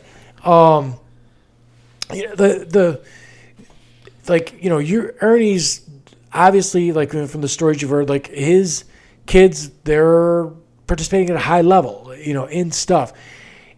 It's so different today, and I think that there's a perception of anybody who's their kid that is, participating at a high level of something, that you must be this slave driver nonsense. Right. And I'm telling you, like, I had people that just told me, and they're friends of mine, they're great people, that for sure as soon as my kids go to college, they're going to run off the rails because I'm not going to be there to crack the whip on them and make right. And I'm like, I don't think you're right. My kids are doing these things on their own. Now, how young, and we should wrap this up because we're 2.5 hours in, but how young were the boys when you got divorced? So I've only been divorced a year. Oh, okay. So most of the time. So now mine I was getting divorced when my sons were 2. So way before wrestling. And it was a battle the entire time. She wanted them out of it. Like, this right. is stupid. Like, she would look at them and say things that, as a parent, my jaw would hit the ground. Like, if it's hard, quit. And I'm like, oh my God, if it's hard, quit. That can't be a model right. for life. Like, and I explained to my son, I pull him aside, I'm like, listen, son, there's nothing that ever goes on. And I had people argue with me about this, which is crazy. there's nothing worth anything that's not hard. Right. Like if you could run a marathon and it was easy, then it wouldn't be a thing. If you could climb a mountain and it was easy, it wouldn't be a thing. Like these are all accomplishments in your life. Just sitting there doing nothing, no one's impressed with that. Right. So, and the other thing is like, listen, I've told my sons, they sometimes they've been like flippant about a tournament or something like that. And I'm like, hey, you do realize that you're going to be 30 someday. You're going to be at your job. You're going to do something outstanding at your job. You're going to look around and nobody's going to cheer. Right. So, funny that you brought up how hard it is for parenting, youth sports. I really have to tell you that that my ex-wife, something that she does do well is she is pro sport. If there's one thing we do agree on, it was the kids, and that was really a win for our kids. Yeah. Carrie is currently an offensive line coach for Joliet Catholic for freshmen, There you go. and she was a coach for the little kids for the youth football. Right. And she does not coach my 12-year-old. She coaches below in the 5 and 6-year-olds, and then she coaches at Joliet Catholic. But really, the advice I have for parents today, and now, is she football family or something? Is that what? No, she's not. She really got into football. She's been a football coach for years. She got into Joliet Catholic, because the coaches recognize that she does some good things, and they've invited her back next year. And nice. it's really a success story for how dedicated she is to. She's all about technique and doing the right thing. But, really, I guess, what you brought up about my kids being successful, I think the reason why they're successful is twofold. One is that we give them the right tools to be successful, and we always end, with positive notes. We always tell them, hey, listen, you've done a good job. Continue to drive where you need to be. Because, like I said in the beginning of the podcast, is that, when I saw that kid get his very first hit, I would have bragged about that as much as if my kid had won a state championship, because the in youth today, you need to celebrate the progress of an individual versus if they're at the top of the, my little one plays travel ball at a high level. My older son, and I told him, he was heartbroken when they lost the state title this year, the semifinals. I said, listen, man, you're a junior. You won a state title as a junior. Yeah. There aren't that many kids that can say that, and that's what you want. And now, all these kids on the field are upset and they're heartbroken. Now, think about the math. How many of these kids potentially will play college football? Oh, yeah, God. I said you have to be proud of where you are and what you're going to accomplish. Sure. And I think the success of a parent today in youth sports is making sure the parents understand that if you motivate your child to do things and you see progress each and every year, that's the win. Sure. Not how many wins and losses. It's the progress of the child in youth sports, and not being overbearing on your child. And really, I think that's the success of getting a kid through youth sports today. Right. Now, see, my one boy last year, during the entire regular season, he lost 3 matches, right? And we were in the gym this summer, and I said, hey, you know what I really want to see? And he wasn't bad at it anyway. But what I really want to see you do with this next season, and he stopped me and he goes, not lose any matches. And I go, no. I want to see you smile more. You're going to be a senior. I want to see you like really having a good time with this. I want to see you have fun. And honestly, some of the stuff that my son does not have, that's not fun for him, is some of his friends that are on the wrestling team just don't win like he does. And he's like, it sucks that and I go, think about that. Think about the fact that most of the time that guy goes out there and gets pinned. Most of the time that guy does, and he still sticks with it. I looked at him and I go, would you? What if somehow we put you into another league or something that you didn't know that all of a sudden there was this better thing? We put you in there and it was flipped. Instead of you winning all your matches except for 3, you lost all but 3. Could you stay with it? He's like, I don't even know if I could. I don't know if I could stay there. And I go, yeah.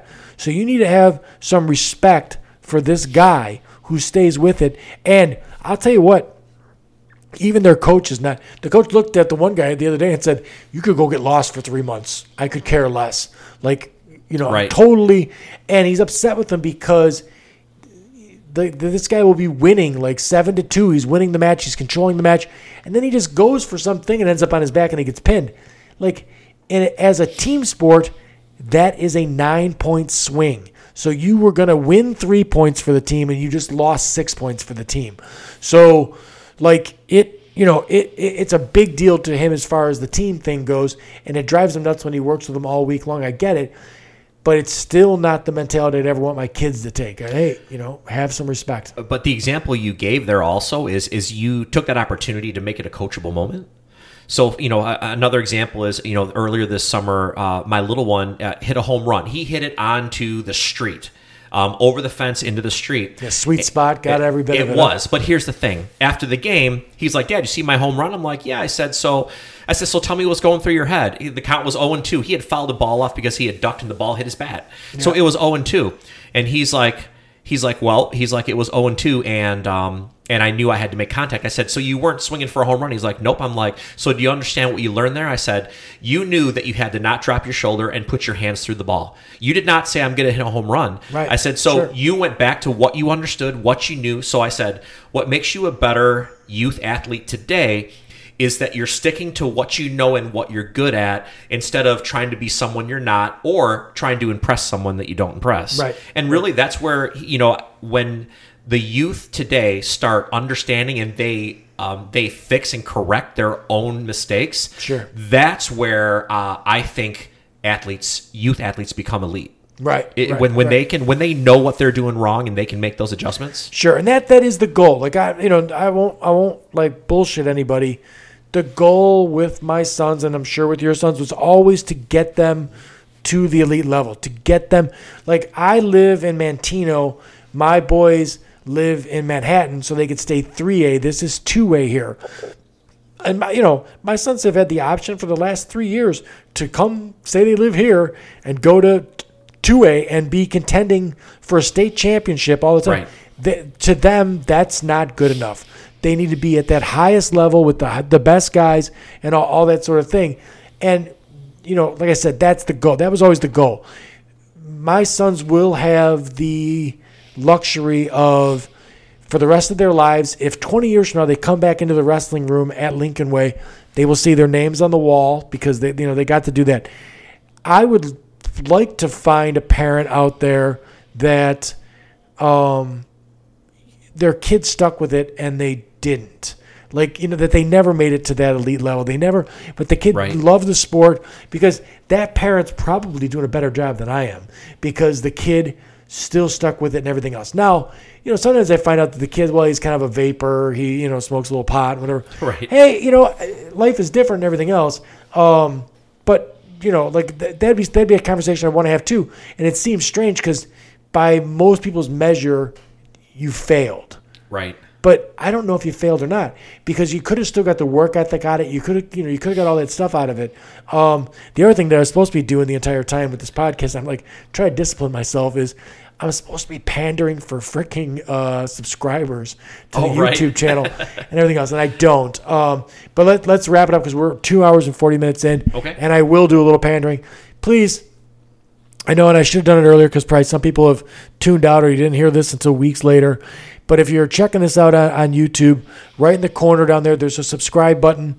There's no strings attached. It just lets me know that you're actually checking it out, sort of thing. And like, if I pick up a bunch of subscribers after a podcast like this, then I know that, hey, I should have more podcasts like this because that's what goes on. The idea behind the subscribers is it's not to make money. It's that I'll at least have a following. For the word on the street is that at some point YouTube is going to start getting rid of channels that are not commercially viable. So YouTube makes money on my podcast. I don't. And if they find a guy that's got a channel and doesn't have any subscribers, they're going to start getting rid of him. I don't know what any subscribers means because I think I've got 134 or something right now. But if you please would, I do this for entertainment. I put all this together. I book the people. Ernie took a ride out here. And I do it all just to entertain. So I hope that you're entertained. By all means, comment on YouTube in the thing. That actually helps me too because I can see what's going on. I can see who's looking at it. Let me know what you think of this. So I've got a new camera. I've got the different setup here as far as the split screen. I flipped us so we're kind of like facing each other actually in the thing, but we're not. And I've also, the one camera is a 4K and the other one is just a high definition. So I'm going to work up to, it's expensive, so I got to get another camera. But so yeah, please subscribe. If you're listening to the audio version, please rate us, subscribe to the podcast, download it, whatever it takes, either on Apple or Google, whatever. But I thought it was a good conversation, man. I can't believe we went 2 hours and 40 minutes. Yeah, actually, it went pretty quick, but I think it's something that we're there's both still a passionate ton about. we could talk about, to be honest with you. The youth sport thing, there's just so much to it. Some of it's repetitive, but it's been bar none the best decision I've ever made in my life for my sons. I believe that the sports stuff has bled into their work ethic for school, and it'll go the same for work. You know what I mean? Like sort of a thing. Like you'll do what you'll do. I'm pretty positive, knowing my son's personalities, that if they're at work and they're not outshining the other people at work, then they're going to be let down with themselves. I put my boys into cross country, and the first cross country meet, they were in 6th grade. There's no age group. They placed like 50th, and my son looked at me and goes, "What am I doing this for? I'm never going to be in the top 3. This is the craziest thing ever." Right. So anyways, thanks for coming out. Let's a lot, wrap Bill. it up, man.